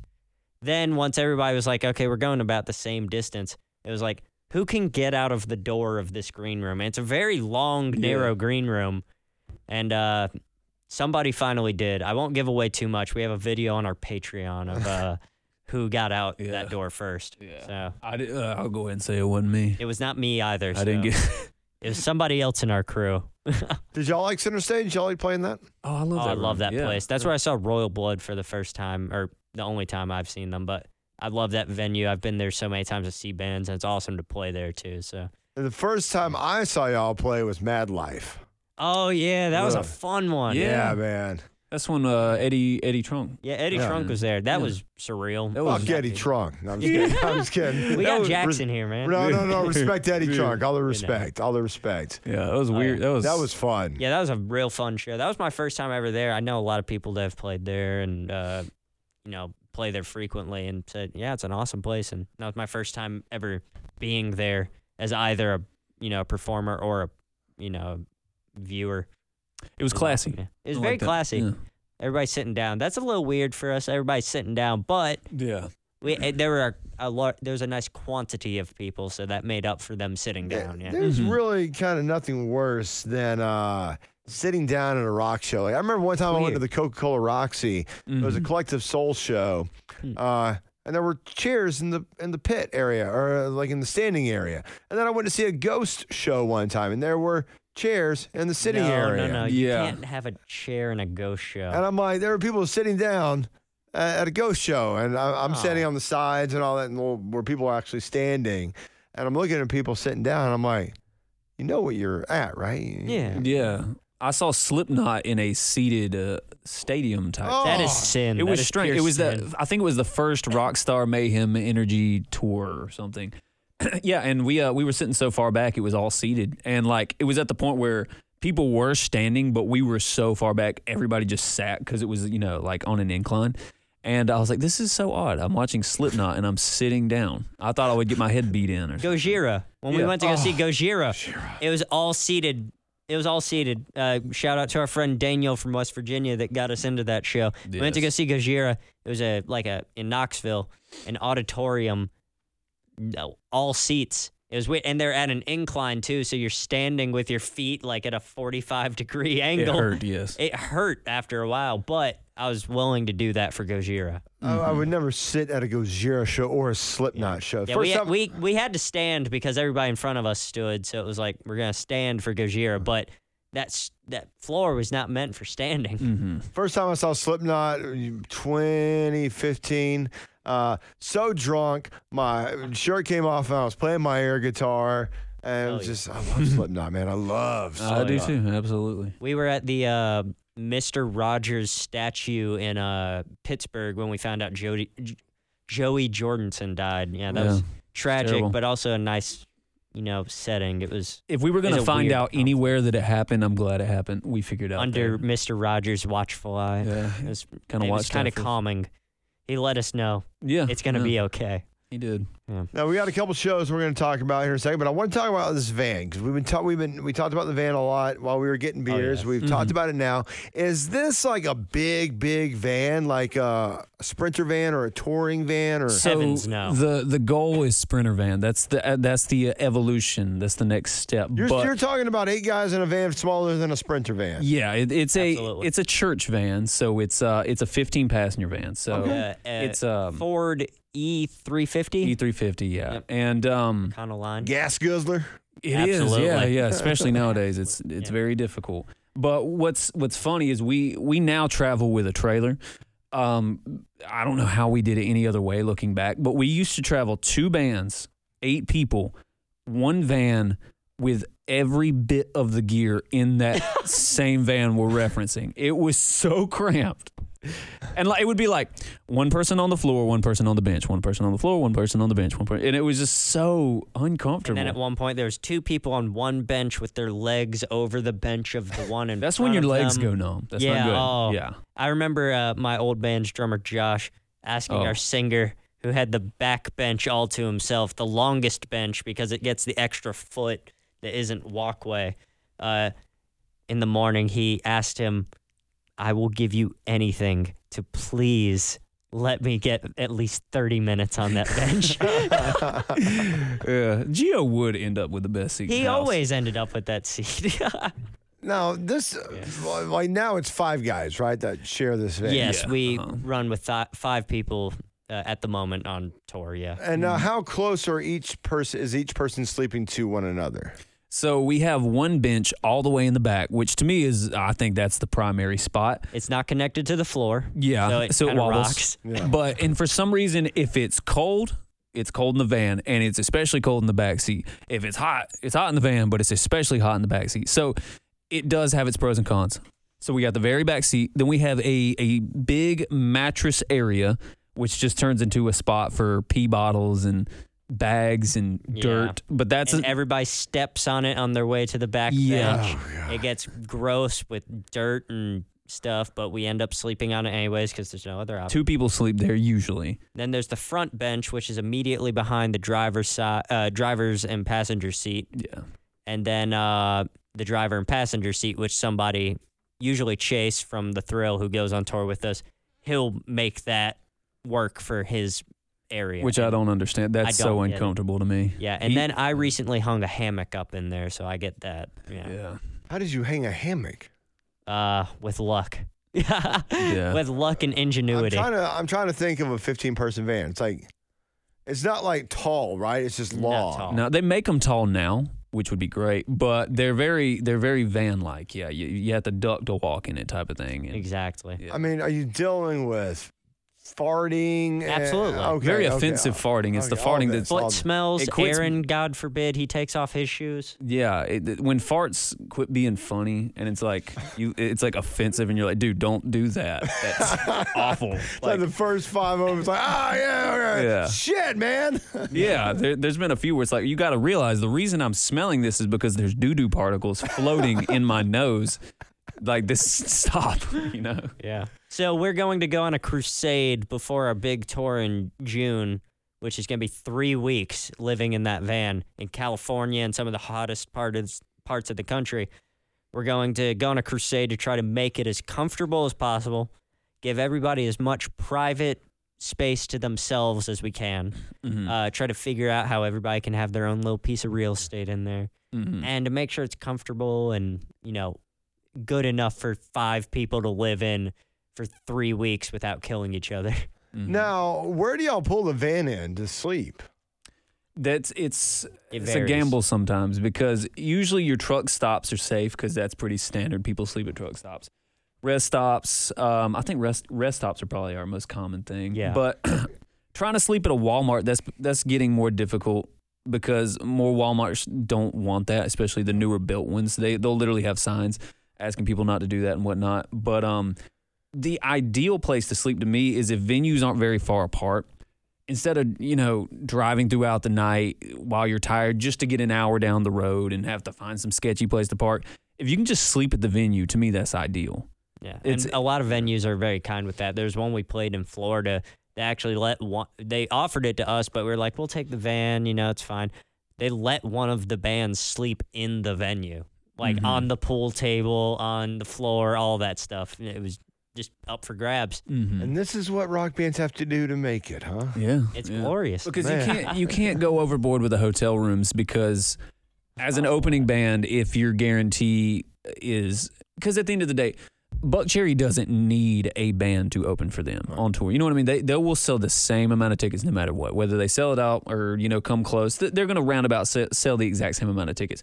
It's really just like the booking agency needing to develop their other bands so there can be another Buck Cherry. They'll, you know, bring another band on this tour. So your guarantees are never great, because you're not necessarily even if you're contributing, bringing people, you're not holding a candle to what Buck Cherry's doing. So if your guarantees are never big. You know, even if we make a killing on merch, we might only make $250 to $300 opening the show with a 30-minute set. So that could very easily go to a hotel room that night. You know what I mean? So it's like, would you rather get a few hours sleep in a hotel room, or would you rather just keep the money and rough it in the van? And that's kind of the point we're at. Like, when we get to our breaking point, we'll get a hotel room, but Mostly for showers. Yeah. And we're at the point now we're all getting like Planet Fitness memberships. If we can shower on the road, that's half the battle. I mean, I sleep good in the van. So if I can clean myself in a shower, I'm fine. You can get 3 members of your band a premium membership at Planet Fitness for the price of one OK motel. You can get that membership for, you know, the whole month. And that would be one night at a hotel. There's Planet Fitnesses everywhere. Exactly. Yeah. That's what our friends, the Lonely Ones, do. You know, they all have Planet Fitness memberships. They just park outside of those. They let them park outside of yeah, Planet because I mean, they're Fitness. 24 hours. Those people Yeah. expect cars in the parking lot. Yeah, at all hours. you wake up, take a shower. You can, you know, do everything you need to. They have massage chairs. I mean, Yeah. come on. Yeah. And that's all. You get your whole band in there for a whole month for the price of one motel.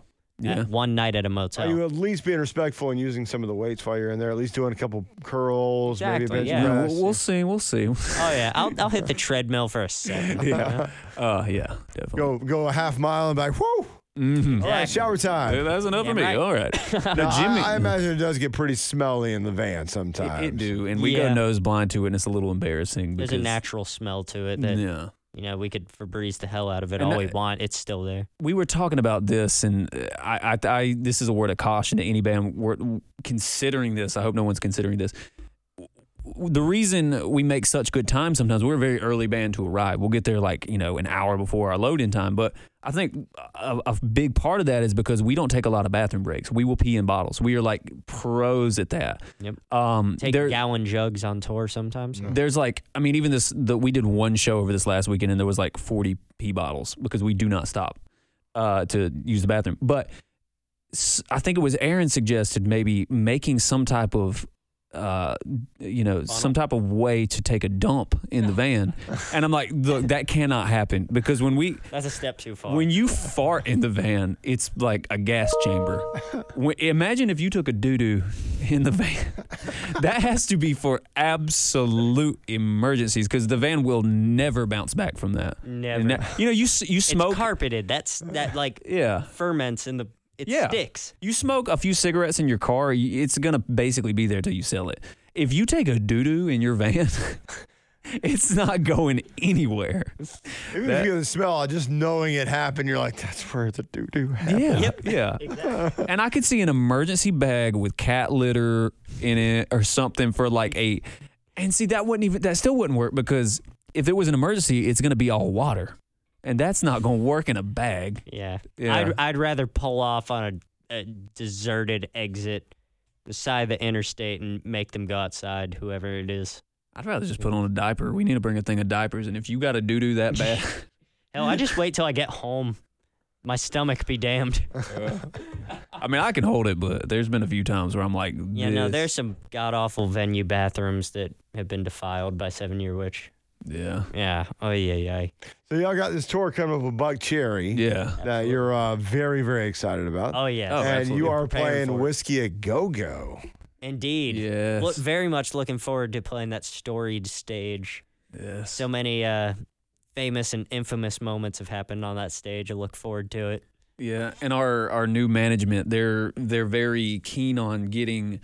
I think our manager Larry Mazer, he kind of put it this way. He's like, not a lot of labels are signing rock bands, especially like they used to. But he's like, but a few are, and he said this would be a great opportunity.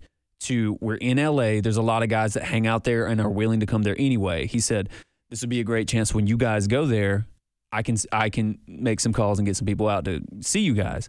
And to me, I'm like, this is like a perfect storm. Like, it's not like we're just going out there to play the whiskey. It's like we're actually getting to open up for like a platinum selling band. This is to me just a perfect storm. It's a perfect place for something like that for those type of people to see us. So, yeah. And regardless of that, there's going to be people there. And where there's people, we play. We give them all we got. And Aaron's got to make sure to stretch. He's got to nail the backflip. Yeah. watch that be the one time he doesn't make the backflip. Or he just forgets. Yeah. No, the thing about y'all, I'm so surprised at how nice you guys are. Oh, thank you. Oh, You thank guys are so sweet. It's unreal. And I told my wife that because I remember when y'all got on stage at Mad Life, I'm like, you are never going around any of them because you guys, you take the sex appeal on stage and it shows.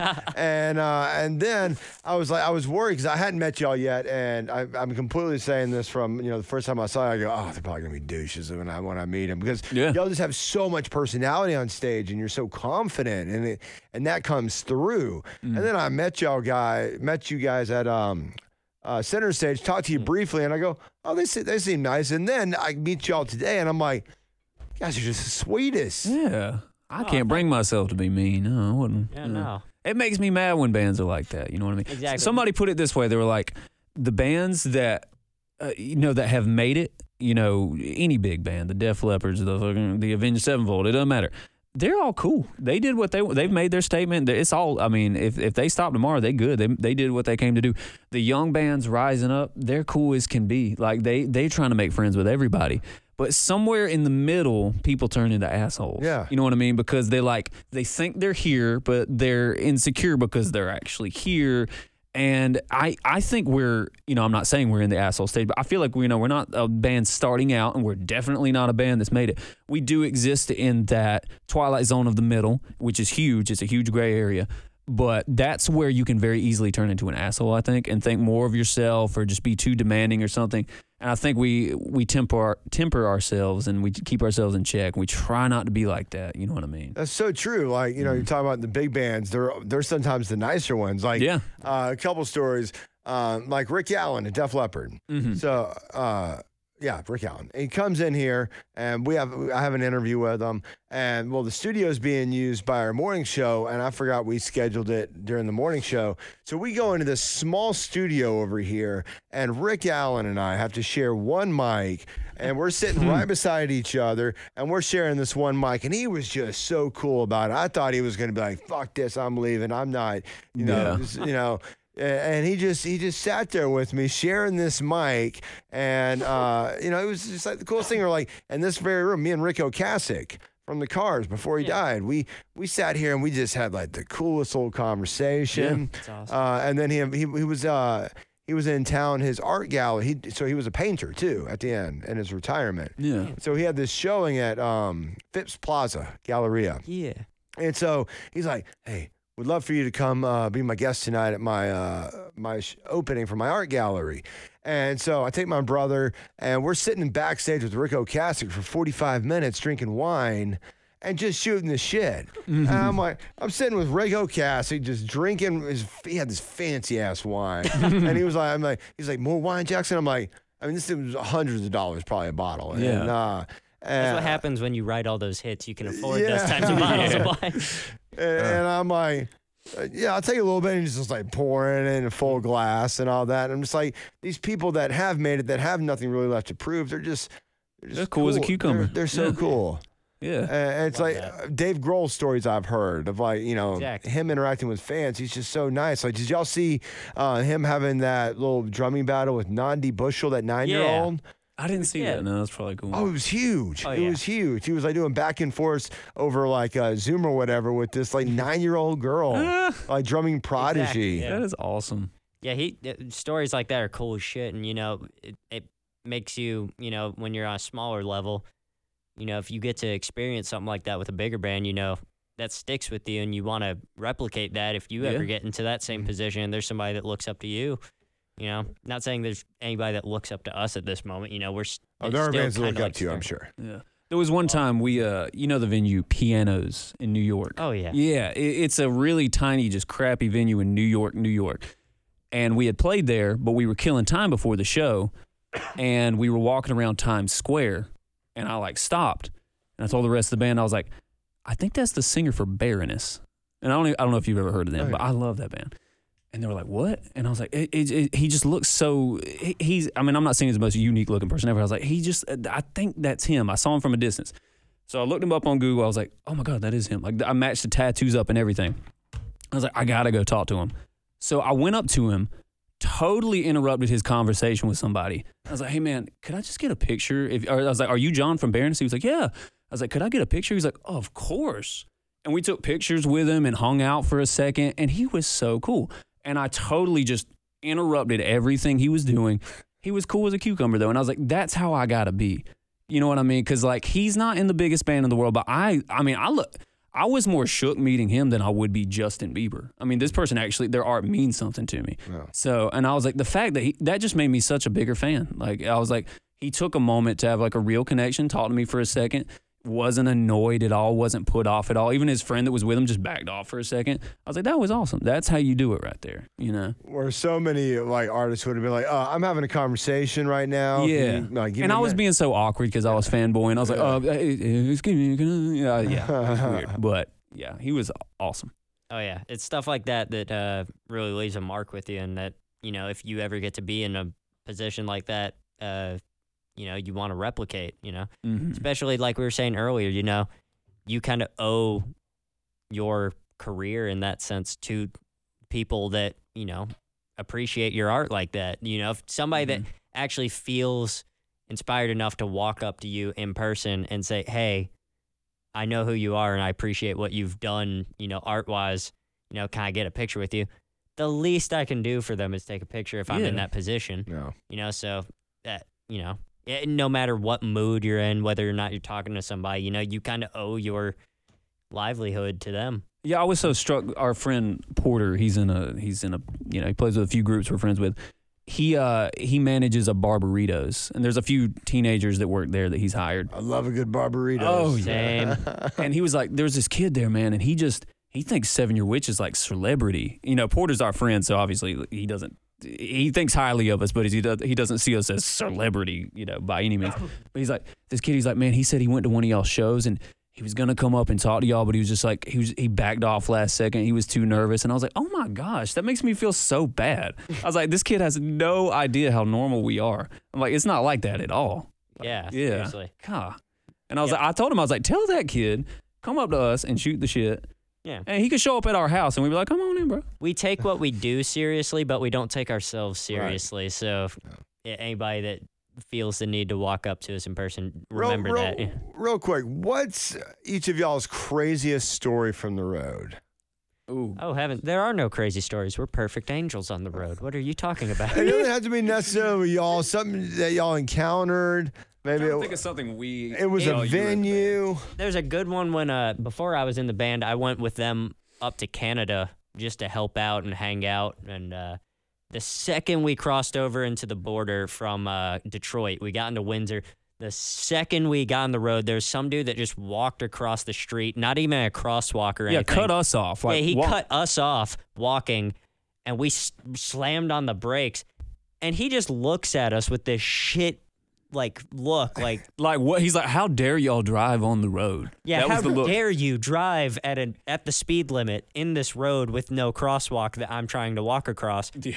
And then after he's done giving us this look, he keeps walking, and then a giant truck just, Going at like 70 miles an hour. Yeah. just zooms by. Its side view mirror slams him in the wrist. He ducks over with it, grabbing his wrist because it just got hit by a truck going like 60 miles an hour.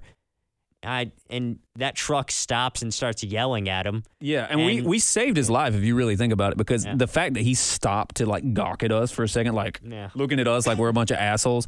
Literally, like he was not even like a foot away from his life being over, from being like spaghetti on the side of the road. You know what I'm saying? Like he could have got so smashed.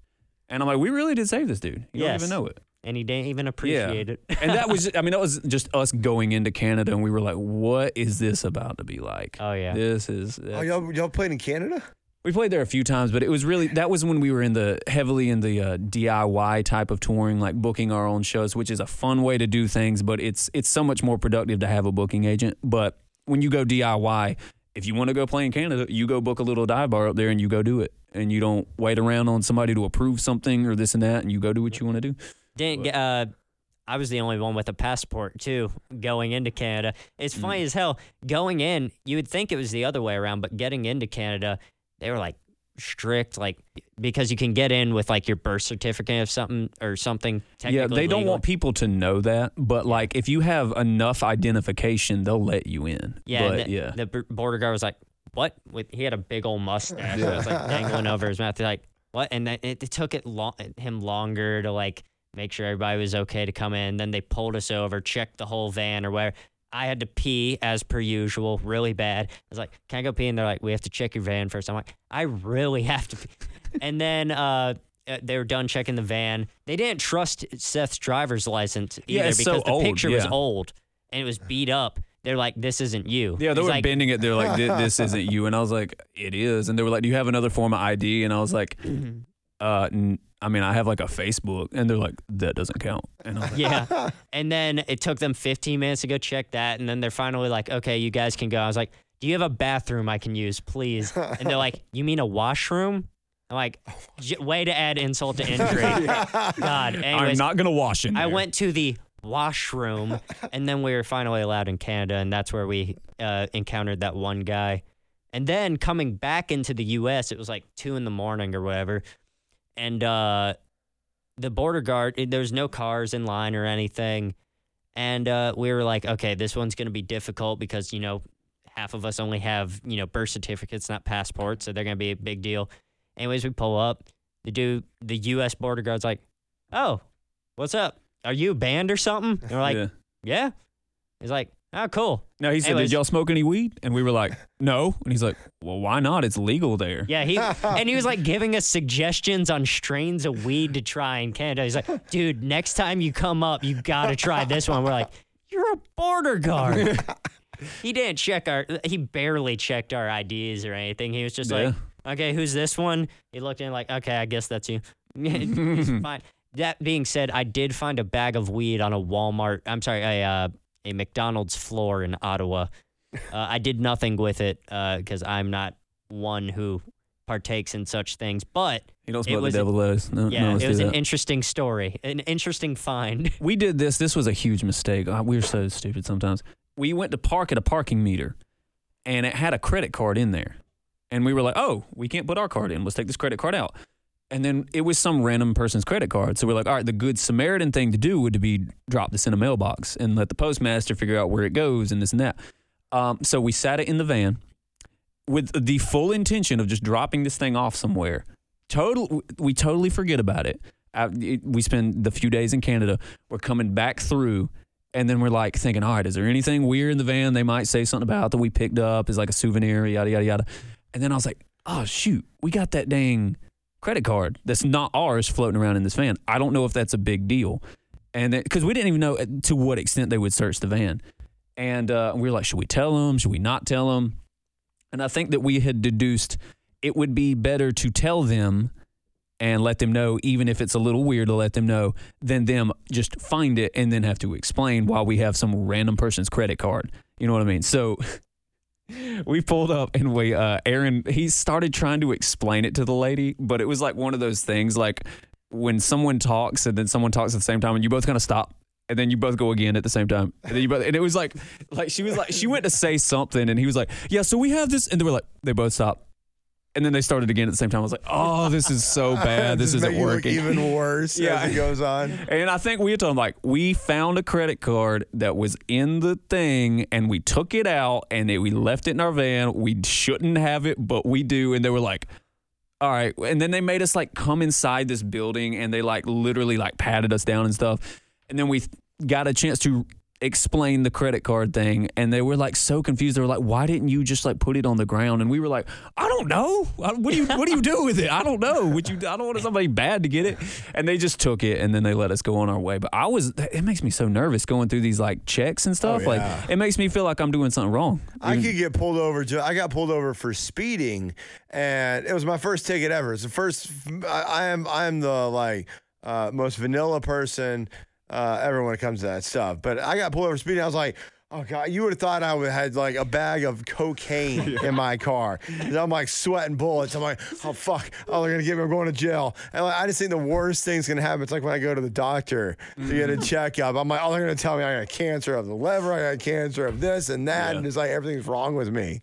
Mm-hmm. So I get that. I don't like that. Yeah. I always just feel like I've done something wrong and I just don't realize. Like there's some parking ticket that I forgot about and there's like a warrant out for my arrest or something. The same way. Yeah. Oh God. But then I would go to jail and I'd get the cool little mug shot and then that could be some album art or something. Yeah. Somebody would sell a copy of that like 30 years in the future when you're dead and gone. Yeah. Shoot. Yeah. Hopefully you don't die within the next 30 years. How old would that make me? 50s? Not that. So yeah, 60, almost 60. That's okay. Yeah. That's about right. Yeah. You're almost out of 27, so yeah, you've missed the mark for the cool age. Yeah, the cool kid. Yeah. Well, I'll tell you a story. And this is y'all are the first ones that I've told this to outside of my family. There's a friend of mine that's wanted by the FBI, or a person that I was friends with for a couple of years. He's wanted by the FBI, and I'm like, when he disappeared, I'm like, oh, they're gonna come to my door. They're gonna ask me how I know him and all that. And it took 8 months. 8 months I had to sit around and wait. But on the 8 months, it was the day they came to my door. I opened the door, and everyone told me I was crazy. Like, Jackson, they're not coming. They don't give a shit about you. I go, they're coming. They're coming to my house, and I know they are. I know. 8 months later, I open my door. It's the FBI and the IRS. This is I live in a townhouse, like, with a big neighborhood of townhouses. And like, are you Jackson Heaton? I'm like, yeah, I'm Jackson Heaton. I knew exactly where they were when I opened the door. Like, I'm so-and-so with the FBI, and this is so-and-so with the IRS. I'm like, yeah, all right, what do you want? And so they're asking me all these questions about how I knew this guy. Me and this guy had gone to Vegas together and all that. But I didn't know anything he was doing illegal at the time. I just thought I was going to Vegas, and we were hanging out or whatever. And they're asking all these things, all these questions, and then I realized, why I knew they came to my house, because his wife kicked him out. And he lived with me for like a month and a half in one of my old apartments. And I have this smart TV, right? Yeah. And he had signed into his Hulu on my smart TV. I had moved to 2 different places since that apartment that he stayed with me at. But it's a smart TV, so it keeps everything signed in on all the apps. They pinged it. it. Was his fucking Hulu that was still signed in on my TV that I didn't know about. And that's how they tracked it to my place, and they thought he was staying at my place. They pinged the Hulu. They pinged the Hulu. Oh, goodness. And I'm like, I got a visit from the FBI. How funny was that? Oh my gosh. That's like this is a very long story that I'll condense. I know, and I'm sorry I was so long with mine. No, you good. But basically, there was a inheritance in my family gone wrong, which happens a lot the more I've talked to people about inheritances and stuff. Gone way wrong. And it involved me and my brother and my sister. And we, out of just anger and just disdain towards the situation, my brother wrote the Dr. Phil show. Not trying to necessarily get on the show, just venting to the Dr. Phil email. We got a hit back immediately from a producer that was like, can we speak with somebody on the phone about this? And I was like, oh my gosh. And my brother showed that to me. I was like, dude, because he asked me if it was okay to write him. I was like, yeah, I'll write him. I had no idea it was immediate. Wait, was this going to end with you being on Dr. Phil? No, it very well could have, but I don't know the entire process of it. But I told him, I was like, don't write him back. I was like, I don't want to. Because if we were to go on the show, we would have to come in contact with the people we had an issue with. I was like, I've cut them off. I don't want anything to do with that. You know what I mean? And the producer reached out again. They were like just following up, like very interested in the story, would like to hear your side of the story, would like to make contact. And I was like, they really want to pursue this. And I was like, I could very well swing this in some type of way. This is well before the Catch Me Outside girl. So I didn't have that to pull, inspiration from. But I could have swung that in some type of way, I'm sure. Some type of publicity. But it was one of those things I was like, if I'm going to be on TV, I don't necessarily want it to be about that because that could be kind of messy. You could have propelled 7-Year Witch. I could. There's a way to swing that. There is. But I was like, goodness, they were so on that. And surely they would have wanted to vet us and get in contact with the other side of the family, get everybody's side of the story, and maybe they would have lost interest. But the fact they were so on it, I was like, that is scary. Isn't that amazing? We watch these shows every day, and all these families, all these participants have to go through what you went through. These backstories and all this investigation into it. There's so much that goes into it. My heart sank when they wrote us back. I was like, I could very well, if I made this, it was dramatic as is, but if I painted it even more in a dramatic light, we could very well be sitting on that show. That is odd to me. Good God, guys, we've been talking for an hour and 40 minutes. It's flown by after Is this. it really has? Yeah. Not including the beers beforehand. Too. I know. We didn't even have beer during the talk. Yeah. I know. Good Lord. Can you imagine if we had beer during this? Oh, dude, this would be like a 5-hour podcast. Joe Rogan would have nothing on us. Yeah. Watch the mics weren't even on the entire time. I'm gonna go and listen back, and it's gonna be like no one was talking the entire time. Yeah, that would be my luck, man. God, Yeah. I've had that happen on some things before. We'd come back. Get me started, man. It happened to me once in a band. We recorded an album, and then the engineer called up. I was like, watch, he's going to tell us he lost all of it. Guess what he was calling about? Oh, God. Tragic. I remember, who was it?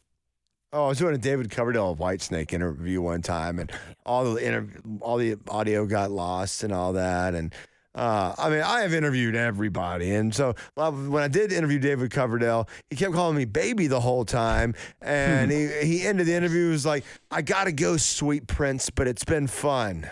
And I made everyone call me Sweet Prince because I was like, David Coverdale did. Yeah. I interviewed Brent Smith of Shinedown over my car speaker on my way down to the beach. Really? I was driving in my car talking to Brent Smith of Shinedown, and I'm like, That was one of the coolest things ever. Not because it was the best interview I've ever done, but I was like, I'm talking to Brent Smith of Shinedown while driving. Yeah. Then I had a roadie with me. I'll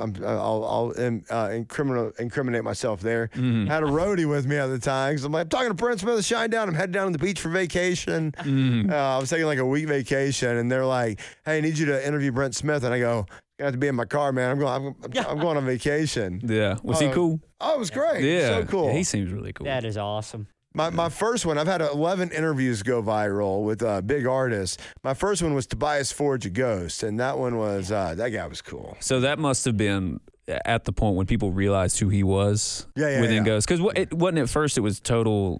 Yeah, it was like with Slipknot. They did the Mass Hall and then everybody. Yeah. But it was because former members, the Nameless Ghouls of Ghost, were like suing Tobias Forge, and that's how I believe his It was something about writing credit. yeah, his image came to be because of the court stuff. Yeah. Or something like that. Yeah, because I think all court cases are pretty much like public domain. Like if you've been to court, isn't that right? Like you can look up pretty much anybody's court case. Yeah. So I guess if somebody truly dug, they could find that. That sucks to have your whole persona and your whole band be around people not knowing who you are, and then because of that, you get. Yeah, I'm too selfish. I mean, if I'm doing it, I want people to know. Oh hell yeah, I want the credit, man. Yeah, I'm not doing this just for like shits and giggles, or for the love of the game. I want people to know who I am. Exactly. That's something with Ghost. I think somebody was like speculating like very early on before they knew even who the singer was. They were suspecting that Dave Grohl was in the band. Yeah, or based off some tattoo or something like that. Oh, that's that funny. would have been cool if like they unmasked all the ghouls and it was like all these rock stars the entire time. That would have been cool. That's the thing about being on the radio. I'm like, it's not fair because like TV people here in Atlanta, like the news people or the weather people, they go out and they get noticed and all that. I'll be sitting out at dinner and I'm like, I wonder how many people in this fucking room listen to me, but they have no idea what I look like. Exactly. I can't get any recognition. I can't get any props. I'm not saying I want to like be like, heralded, but I'm like, there's probably someone in this restaurant right now that listens to me that has no idea what I look like. That pisses me off sometimes. Oh yeah, I used to listen to talk radio all the time, and every now and then I'd be like, okay, I gotta know what Mark Arum looks like. Granted, he's on the news as the traffic guy. I don't wake up early enough for the traffic news. So I'm like, oh, what does Mark Arum look like? I'm like, oh, that's nothing what I thought he'd look like. So it is kind of fascinating when that's like a Hawk and Tom. That's a morning show where I'm, in Anderson or just South Carolina. And I've made a point. I don't want to know I like the mystery. I know what they look like in my head. And I feel like if I see it, it just would ruin it all for me. Well, isn't that the thing when people say never meet your idols? Because so I've met like some of my idols before, and I've just been so disappointed. Oh, yeah. Yeah. I'm scared to meet Jack White. He's one of my idols, but I'm like, what if he's a douche? Yeah. 2 great albums coming out from him this year. Yeah. Fear of the Dawn on April 8th, and then Entering Heaven Alive on July 22nd. Yeah, that dude. I think there's like 3 big innovators in like modern rock music and stuff. And he's one of them. He is. He's a genius. What he does, I have no clue how he thinks, how he comes up with the things he does. It's absurd. We're going to have to wrap this up at some point, but I just want to talk so much more. I just want to talk so much more. So we're going to keep talking for a second. What do y'all think about Machine Gun Kelly and his contribution to rock? Oh, okay. That's I know nothing about this individual because I keep up with pop culture. Not at all. I don't keep up with pop culture. So I barely know who he is. You could show me like 5 pictures of male faces on the TV right now. I would not be able to pick him out of a lineup. What is not that? A clue. What is that word you used at one time? Like it's an E word. E word. It's like when it's like when a president doesn't want to be a part of an investigation. What is that word? Oh God, what is it? It's been used in recent history. I forgot. Like you talking when a judge removes himself? Yeah, what is that called? Recuse myself. I recuse myself from the Machine Gun Kelly conversation. Okay, I have strong feelings about it, but I'm trying to think of how I can put it in the fairest way possible. I get industry plant vibes from him. You know what that kind of means. Like it feels like he's being placed there. Somebody behind the scenes was like, oh, let's let him be the champion of pop punk or something like that. That's the vibe that's given off to me, is because he was when I thought MGK, I thought of a rapper, you know what I mean? And then to do an entire genre, to move in genres entirely, and then it seems like a lot of people aren't taking to his genre change, and it seems like he's surprised by that or something, when there's these bands like, the Paramours and the Fall Out Boys and this and that, the true pop punk icons who define the genre, and then he just kind of like, plop, I'm up there with y'all now. You know what I mean? It feels misplaced and odd, but at the same time, in fairness, he's put out 2 albums under the pop punk genre, and I've listened to neither. I've only heard the cover he's done, The Misery Business, which I just did not like. But but that's me. So it gives me this industry plant feel. I agree. Like him working with Travis Barker. Kind of re-up vibing the Blink-182 sound and all that. And yes, he has not been in the genre a long time. And it seems like, whoa, where did Machine Gun Kelly come from? He was this rapper who had a diss with Eminem, and then all of a sudden, bam, rock star. Screwing Megan Fox and all that, and reviving her career by them being in the spotlight and then being friends with Travis Barker and who was it, Kourtney Kardashian, who Travis Barker's engaged to. So I get that, but I do respect him introducing rock to the younger demographics. That's a I great. will always appreciate that, and anybody to a certain extent, I can. That's the same thing we were saying about Greta Van Fleet. That's one angle I can never discourage, is if somebody's turning a generation of people onto something that I'm into, you can't knock that. So now, do I think he should have called out Corey Taylor and tried to piss off Slipknot? You don't fight Corey Taylor. That was all publicity too. His team was genius for that. Yeah, we've talked about in the past, if we could somehow get to a point where we could reasonably have a beef with Greta Van Fleet, not because we actually have a beef with them, but just for publicity. That's all it was. Yeah, behind the scenes, actually hang out with them and drink beers all the time, but out in the public, be talking trash to each other for publicity. Well, lead singer's got a small penis. That type of stuff. It's genius. I swear. Blur and Oasis. Yeah. I thrive for that type of rivalry. The worst thing Corey Taylor did was respond to Machine Gun Kelly. That's what fed it. That's what. Yep. That's what Eminem did as well. If he would have just acted like that person wasn't even on his radar. Yep. Mm-hmm. Because it was so funny. Machine Gun Kelly's his rap diss track was him standing in a wife beater eating a bowl of Cheerios or something, and he's making all these this weird song. He's like, fucking beer's weird. Both boys from the Midwest. And he's eating his Cheerios or his oatmeal or something. Yeah. And it was just if Eminem hadn't said anything, it just would have gone away. But hey, good on Machine Gun Kelly for, getting the props, getting the publicity. Excellent publicity. I'll give him that. Excellent. The music business is fucking weird. Oh, yeah. It is weird. It's an entertainment industry. Yeah. Yeah, you got to entertain, even if it's off stage, totally unrelated to music. And this, I wanted to bring this up earlier. Isn't it kind of shitty for the genre, for music as a whole? Whereas, back in the day, they got famous for playing their music. Yes. By, going on talk shows or playing at sets. And, if someone wanted to see Jimmy Page and if they wanted to see Zeppelin, they didn't. The only time they could see them was if they were on a talk show being interviewed in Rolling Stone, or you went to their show. Yeah, Jimmy Page wasn't making 5 TikToks a day. Can you imagine if Jimmy Page or these people back in the day had access to videos like that, and you could see them backstage? Yeah. Somebody's told us that before. We've heard that from 2 people, and I think there's some truth to it. Is that there's this exclusiveness to other bands that we don't tap into that. It's like at our shows, we're hanging out. You don't have to pay to meet us. We're hanging out at the shows. And that's why some people come and they might chat our ear off if they're a really big fan and they've never met us. But I've had people before be like, hey, you guys would be, I think it would add to your image if you didn't hang out before the show. That's why a lot of bands, they might look like, assholes sometimes, but they're really just working on their exclusiveness.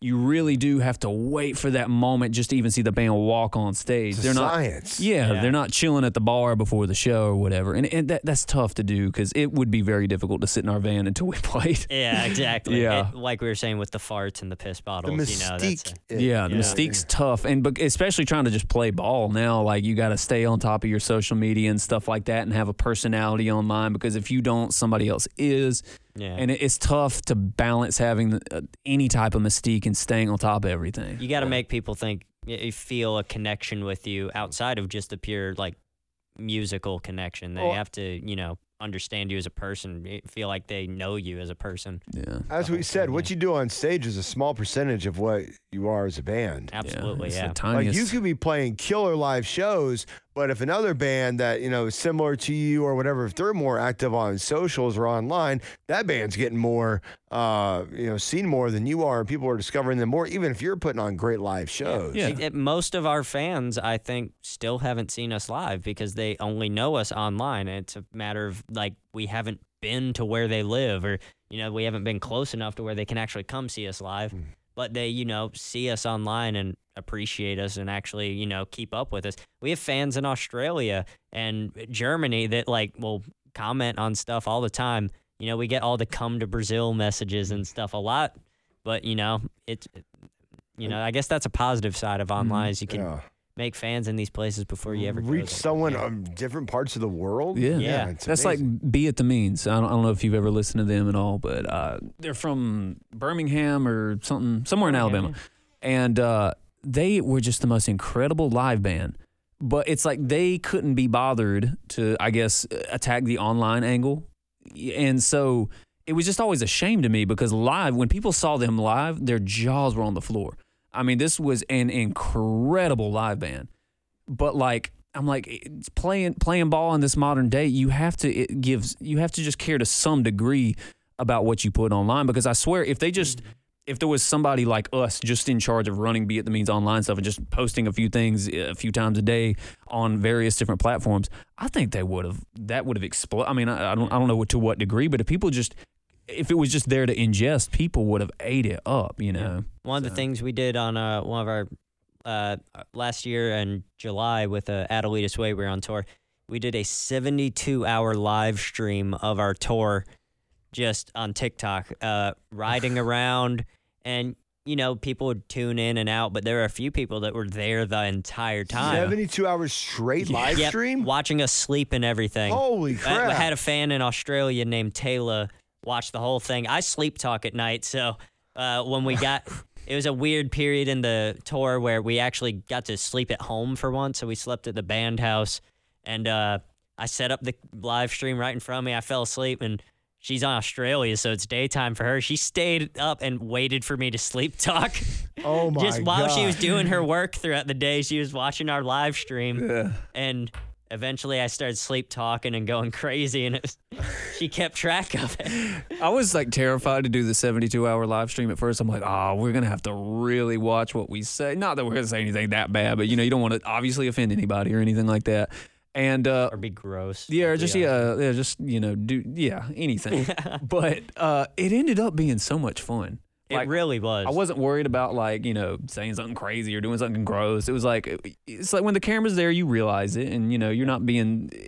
I just thought it would get in the way, but I actually enjoyed when I would have my time with the camera. I would just, if I'm driving, I'd sit the camera down. I'd have like 13 people just sitting there, just watching. I guess they're just into it, just hanging out with them. Yeah. So. It was a lot of fun, and we will do it again at some point. The original idea was to do a whole tour live streamed, like from beginning to end, the whole tour, every second that we're awake, live stream it. It's a lot of bandwidth. Yeah, Yeah, nobody's but- phone could handle that. Oh yeah, our phones are all trash. I'm on Cricket. There's no way.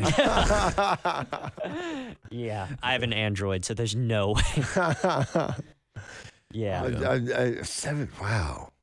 That's putting yourself out there. 72-hour live stream. Yep. Yeah. Watching People us watching you and sleep. everything, Yeah. What was the guy's name? Droogie, Droogie. Yeah. big old Megadeth fan. He Yeah. was there the whole time. Entire time. Taylor in Australia, Ashley in Virginia Beach. Those are some of the big ones. There were some people that would hang out. They hung out for the longest time, but then they didn't stay for the finale. Yeah, exactly. They didn't make it. Yeah. Here's something I want to ask you that it's taken me an hour and 45 minutes to do. What's your favorite bands? What kind of music do you like? Goodness. My favorite band that's similar to us, I'd say, is this band called the Parlor Mob. And I'm actually not too sure how active they are. Have you ever heard of them before? Oh, They're from New Jersey. I really suggest checking them out. They're a 5-piece, and it's Parlor Mob. the Parlor Mob, yes. And it's kind of in the vein of Greta Van Fleet to some degree, but it'll give you some White Stripes vibes, some Jack White type vibes and stuff like that. Love stuff like that. I'm personally a huge fan of Mastodon. That's a huge one for me since I've been in high school. Braun's been on the podcast. Braun has? Oh my goodness, I love him. Yeah, that's like one of my drumming heroes. So. Yeah, I met him one time and I ruined it. It was so bad. I'll tell you my Braun story after we do this. Okay. Oh yeah. I'll explain a few and then just give a speed round because they're I don't listen to a lot of bands, but like the ones I do, I listen to. Like I'm not a big one on once I like my things, I don't really explore outside of that. It takes a lot for me to get into a new band, but growing up, big ones for me that got me into it were AC/DC, Zeppelin, of course, Van Halen, a lot of the classic rock. Now, as I grew up, I got into more modern rock and expanded my horizons and stuff. A lot of those bands include, of course, Jack White, the White Stripes, anything he's in, the Raconteurs, Queens of the Stone Age, Foo Fighters, Arctic Monkeys, Oasis, what else? Has Muse not come up? Muse is one of my favorite bands ever. I will fight anybody that doesn't Love like their Muse. latest Won't Stand Down. It is some of the best guitar from them. Dude, so heavy. Yeah. Definitely one of the heaviest songs they've ever done. That band single-handedly kept me playing music when I was like 16, you know. I was like, you know, maybe it's time for me to, you know, go down a different path, you know, maybe get like an actual job, you know, because I'm not really doing much in music or whatever. Then that's when Muse live at Rome Olympic Stadium came out on their Second Law tour, playing in front of 90,000 people. It came with a Blu-ray and a live CD.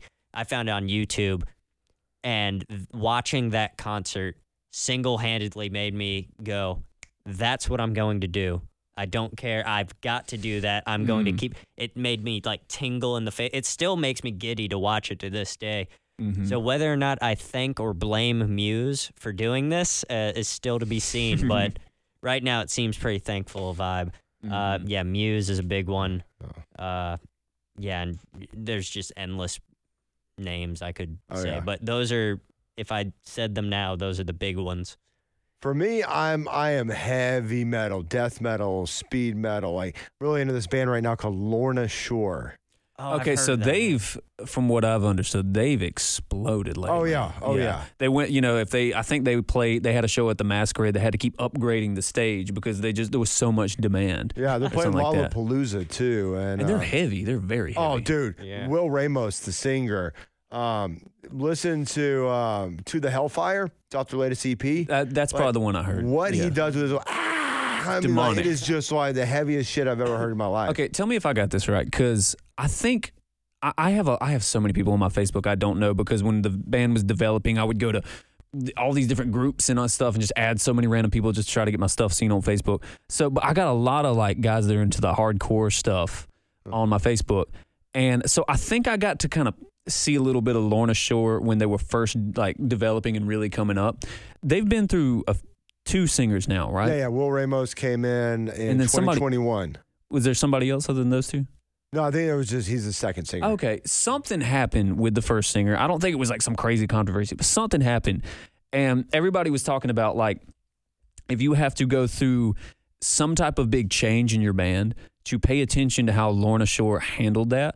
I'm not exactly sure how they did, but apparently they handled this big change in the band, which is your singer. I mean, it's one of the most vital parts of your band. They handled it so well to like have the momentum they have now after changing their original singer. That's just crazy.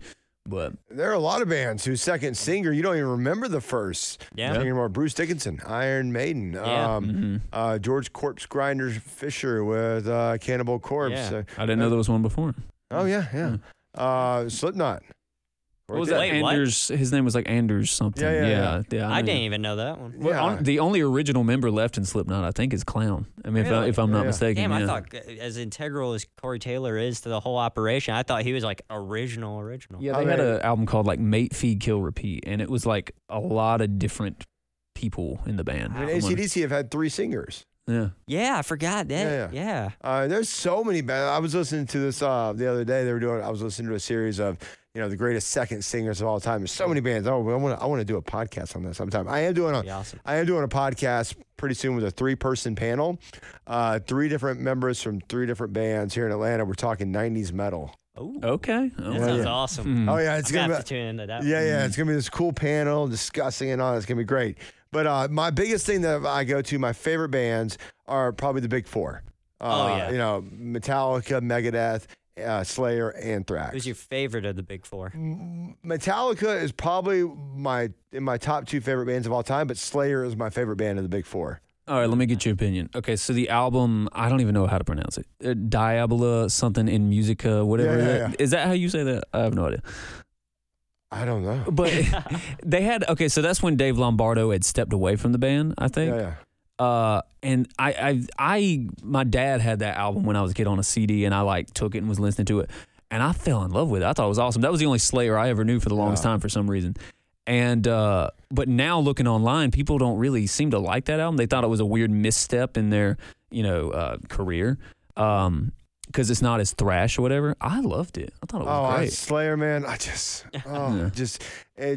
want to melt. But I'm the kind of guy too. Maybe I'm a little weird because I would love to have like Lorna Shore to the Hellfire, that scream of fucking heavy. Yeah. I would love to be sitting in a dark room with strobe lights going with that music playing. It's calming to me. Yeah. It's so. And then Pantera, of course. Duh. Yeah. Motherfucking Pantera. You can't beat Pantera, dude. There is something. I got Dimebag on the wall of our home studio, man. And of course, Phil, a second singer of Pantera. Yeah. He was not Yeah, the he is. original. I didn't know Power that. Metal was his first album with them, right? Yeah. Yeah. I think so. I think Dream Theater is a second singer band. That's not their original singer. There's a lot of these. Yeah. Yeah. Maybe next time y'all come on, I'll save this segment for the next time y'all come on because we know y'all are going to be back. We'll do the second singer. Yeah. And here's my Brian Daylor story. Oh, I good, swear, yes. we're almost done. We're almost done. Dude, I could go all night. So I was getting paid for a year by a production company while I was working here at the station to MC concerts once a month at the Claremont Lounge, the strip club here in Atlanta. Oh, yeah. And dumbest thing ever, they did not need an MC because people that are going to the Claremont Lounge, it's a nostalgia place, right? Yeah. The Claremont Lounge is, it is a landmark. So is that the place they're not going for like strippers? They're going for like different types of strippers? They're going for the nostalgia of the strippers. It's like, it's like Blondie, who's got the huge tits. Oh, yeah. That, Crushing she's crushing beer cans. Yeah. Yeah. And so this production company was doing once a month concerts there. So they paid me, $100 cash to come out there at night, which I'm really only taking $60 home because it was $20 for the Uber there, $20 on the way back. I did have my own bucket of PBR that said Jackson's PBR every time I went. That was fun. Okay. And of course, the way I gave back to Claremont, because I'm a man that, I am a generous man. I am a charitable man. My way of giving back was getting a lap dance before I laughed every night. Yeah. I give back to the people. Right? Exactly. And so Brian Daylor's wife is playing that night. I can't remember what her. It's not Kitty. No, I can't remember. It's like the same word twice. I've seen it before. I can't remember. Yeah. And so I'm emceeing that show, and then I'm like, shit, that's Brian Daylor.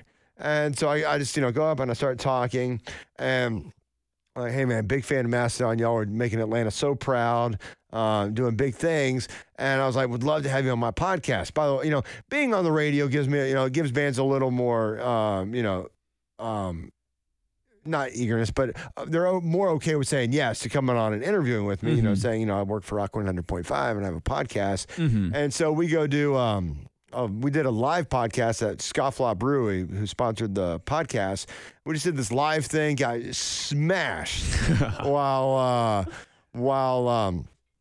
doing the interview, and then he's like, hey man, we got a show at Coca-Cola Roxy, you're on the list, you're backstage. And I'm like, this is awesome. And so I take a buddy of mine, big Mastodon fan, get to Coca-Cola Roxy. He never put me on the friggin' list. Oh no. I get there, and I'm like, yeah, we're on the Mastodon backstage list. They're like, no, you're not. And I'm like, you get in touch with Brian Daylor. You tell Brian I'm right here, right now. And then, of course, they had just some fucking runner or something come up and pretended like he talked to Brian. And he's like, yeah, sorry, we can't get you on the list tonight, but here's some tickets.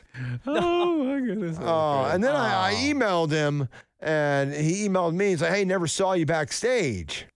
And I'm like, but I tried. And then I let it go from there. I let it go.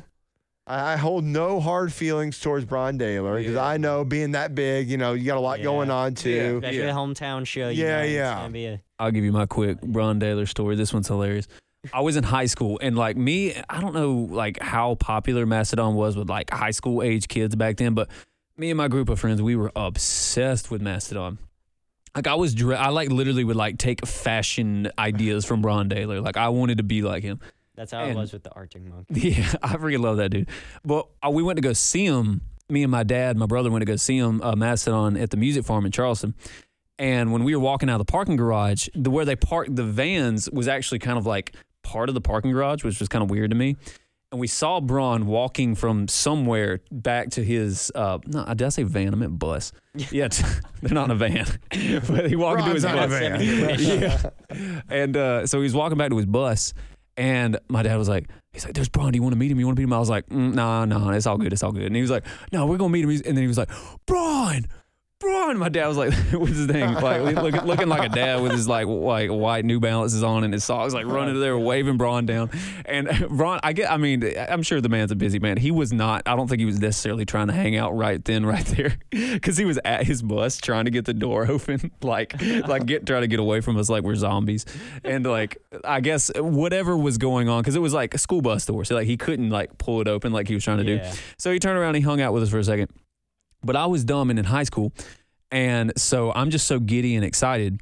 There was this YouTube video of Braun at the Guitar Center drum-off playing a piece of music with Danny Carey of Tool. Now, just because it was at the Guitar Center drum-off doesn't mean it was a drum-off. It was not a competition. They were just playing music together. The drum-off was later in the night, but I'm dumb, and I was like, oh, that was like a drum-off. And I went up to him, I was like, dude, fuck Danny Carey. Like, you played so much better than him. He's like nothing. And then he was like, Danny Carey's like a pretty good friend of mine. He's like, that wasn't really like a competition or anything. And I was like, oh, well, yeah. But I mean, like, if it was, like, you were like way better. And he was like, yeah, sure. And then we took a picture with him. And I was like, I butchered that. I'm going to stop talking. Hopefully we'll be able to redeem that. I don't think he'll remember me. Like, Exactly. I if he does remember that, which I hope he doesn't, I hope he's met a lot of definitely stupid people. But yeah, You're good. yeah, I think I can start We'll make fresh. up for that. Yeah. You know, As what long I really, as you don't remember it. I really respected about Braun when he showed up to Scofflaw for our interview. He showed up in an Uber X. He didn't show up in an Uber Black. He showed up at a Nissan Sentra, dropped him off. Yeah. My dude's a multi-millionaire, and he's Yeah. taking an Uber X. See, I drive for Uber X sometimes, so that would be hilarious. Yeah. It's like, it'll tell you the name of the person. We won't tell you anything else but their name. So I guess you have the slightest idea of what to expect. If I saw Braun, I'd be like, oh Lordy. I'm taking this one. Ron, will you listen to my demo? Oh, my gosh. Oh, God. I've definitely been that kid at a show. You hand your demo to one of the opening bands. That's Yeah. like, yeah. Hasn't every band done that at some point? Oh, yeah. Yeah. My old band did that with the Rival Sons. They played at Masquerade. Love Rival Sons. Yeah, Chase, once again, from the Thrill and CEO, our old band, he walked up, he bummed a cigarette from the singer, and he was like just trying to like make conversation. It's funny as shit. I wouldn't have had the strength to do that because he very well could have said no. That would Exactly. have been scary. That's the worst he can do. Yeah. Well, speaking of the whole reason we're doing this, y'all have a show with the CEO coming up. We sure Exactly. do. Yes. I got to pull double duty that night because I'm Yeah. in both bands. Mhm. I'm But going to make sure I got the date right. Huh? yeah, April 23rd Okay. at 37 Main, Avondale. It's gonna be awesome. Got Silly Goose opening the show. Yes. I've heard only good things. I've not heard their music yet, but They're- I've heard they go hard. An Atlanta local band. Yep, Yes. Atlanta local band, Yeah. younger dudes. I'm excited to hear them. They, Yeah. all I've heard is that they kick ass, Mhm. so I'm excited to see that. And then us, of course. Then the CEO with Vinny Hornsby of Seven Dust And on this bass. is like debut CEO. Yeah, right? this is the Yeah. first CEO show ever, and since the album, in its current form, and it's going to be a good one. This is one you do not want to miss. Anybody that's listening right now, you know what we should have done? We should have, like, 'cause this is like 2 hours we've been doing Yeah. it. And we should have, like, by now, like, someone, like, if we were really rich, been like, hey, by the way, we're giving away $1,000 right now for anybody that has been listening for 2 hours. Oh yeah, yeah. I mean, Yes. you do get $1 trillion if you come to the show, but Exactly, like you gotta yeah. go though. You have the chance, if you come to this show, you have a chance of becoming the world's first trillionaire. Yeah. That's the most legally non-binding way we can, incentivize people. Yeah, I mean, like, there's a chance all your dreams could come true if you come to the show. Yeah. I mean, like, I'm not gonna tell you how they correlate, But yeah. Well, y'all know I'm going to be at that April 23rd show, even though my wife might be going into labor then. I don't know. So she's due May 8th on Mother's Day, but he's measuring 2 weeks and 4 days ahead. So I don't know. Yeah. Baby's first concert, dude. Yeah. Him out. I mean, I got a shirt made for him that says, because they called me, I told you all, they called me Atlanta's Rock Ambassador. Got a shirt made for him that says Atlanta's Little Rock Ambassador. Oh. That's cute as hell. And I can't wait, man, to take him to shows and all that. Oh, it's going to be so cool. You're gonna be that cool dad that I see at yeah. Iron Maiden shows with his like 5-year-old son walking around. Oh, yeah. The thing I have to deal with, though, my wife this is my wife. Oh, very pretty. Yes. So I know I'm going to have to deal with, like, my son having, like, friends. It's like, oh, Cooper, your mom's so hot. And I know kids are going to say that. My wife is the best, man. That's like my girlfriend's mom. Hey, everybody's after her. We love us some Seth's girlfriend's mom. I didn't know if I should name her. I can't say much. Do both of y'all have girlfriends? Yes. Yes. Oh, that's good. That's good. Indeed. Long time? Long term? Yeah. Yeah. Are 4 we years. considering the next step at some point? Indubitably. Bo, I don't know if you are or not. I don't know. Yeah. I don't think many rock bands have used the word indubitably. Oh, I use indubitably That is far a great too often. word. That is a word. Yeah. You know what? Damn it. I keep trying to end this freaking interview, and then I keep coming up with things I want to talk about. Exactly. This is pissing me off. Vocabulary is very important. Yeah, don't even get me Lost started. skills. I read a recent thing about lost skills, proper grammar, Exactly. using long words, map reading. Yeah, Oh, I love math. That's something that me and you Huge talk about. Map nerd. Yeah. My vocabulary, I think you said yours too. Mine's gotten worse. I don't know when or how or why. I used to talk better. Like I don't know how to put that, but I used to, like, when I talked, I could use better words. Oh, I have a timeline of when mine started to decline. Yeah. The peak of my vocabulary was the middle of 2020 because I was reading a lot. I had a lot of time. Then after a while, I just stopped caring. And then, of course, it was 2020, so you weren't going out a lot. And then I stopped. I wasn't talking to a lot of people. I wasn't exercising my vocabulary that often.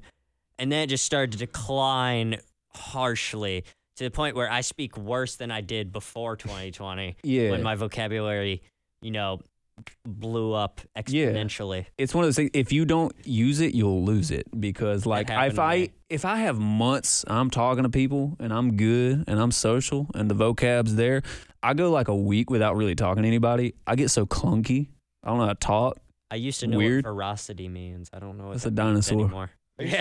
I used to use words like ferocious. That's not a word. Yeah. I mean, that's not a big word. Sorry, I don't know. That's still a good one. I haven't heard I that in a used while. to be yeah. more too. I used to dress better, and like now I'm just like, fuck it, whatever. I'm trying to make a comeback. Yeah, I'm trying. Like I think you said this too. I want to. When I go out, I don't usually care about what I wear. But what's the fun in that? Wear your good clothes when you go out. You go into Walmart, everybody needs to think you cool. Yeah, exactly. Yeah.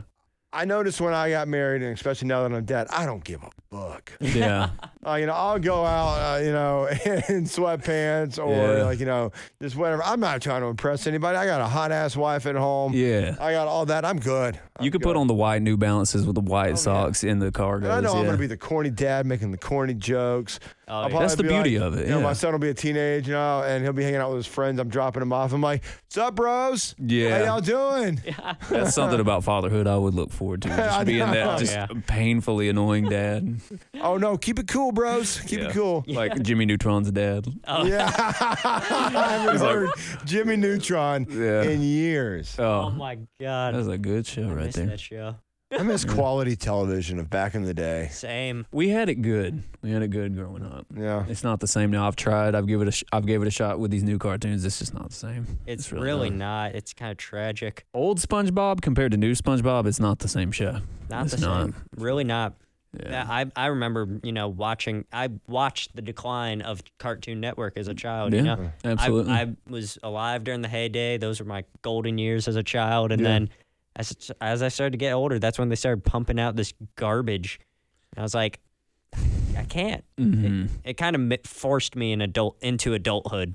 Old shows of Disney like Boy Meets World, Smart Guy, Yeah. Even Stevens. Yeah. Y'all watch any of that? Oh, yeah. absolutely. Even Yeah, those were Stevens was good my jam, stuff, man. What was Recess on? That wasn't that Nick- Nickelodeon. It wasn't though, was Was it? it? You remember Recess? You don't remember that one? It was like one of those ones you didn't really see unless you called in or you were sick and you didn't go to school. Yeah. And it was on like PBS. It was PBS, I'm pretty sure. Maybe. Yeah. It was one of those like very like you miss school type of cartoons. Yeah. I love those. Like Cyber Chase. I remember being sick with chicken pox, and I binge watched Ned's Declassified School Survival. Guide. Yeah, Solid. that was my jam. Yeah, and I understand these networks got to change, and you can't keep doing the same thing forever. But it's just like it's painful to see those go. They're Ed, and Eddie. There's never going to be another Ed, and Eddie. There will never be. It was so crude. Rocket Power. Oh, of course, yeah, like Tito, woogity woogity, whatever they did, yeah. That was good quality television. Yeah, it Right, was. yeah. And they had great video games of that. That was stuff. all trash. Yeah. All trash. All these kids in They the just- trash. What these kids are watching. They doing too much now. Like, bring it back to the basics. Yeah, seriously. Yeah.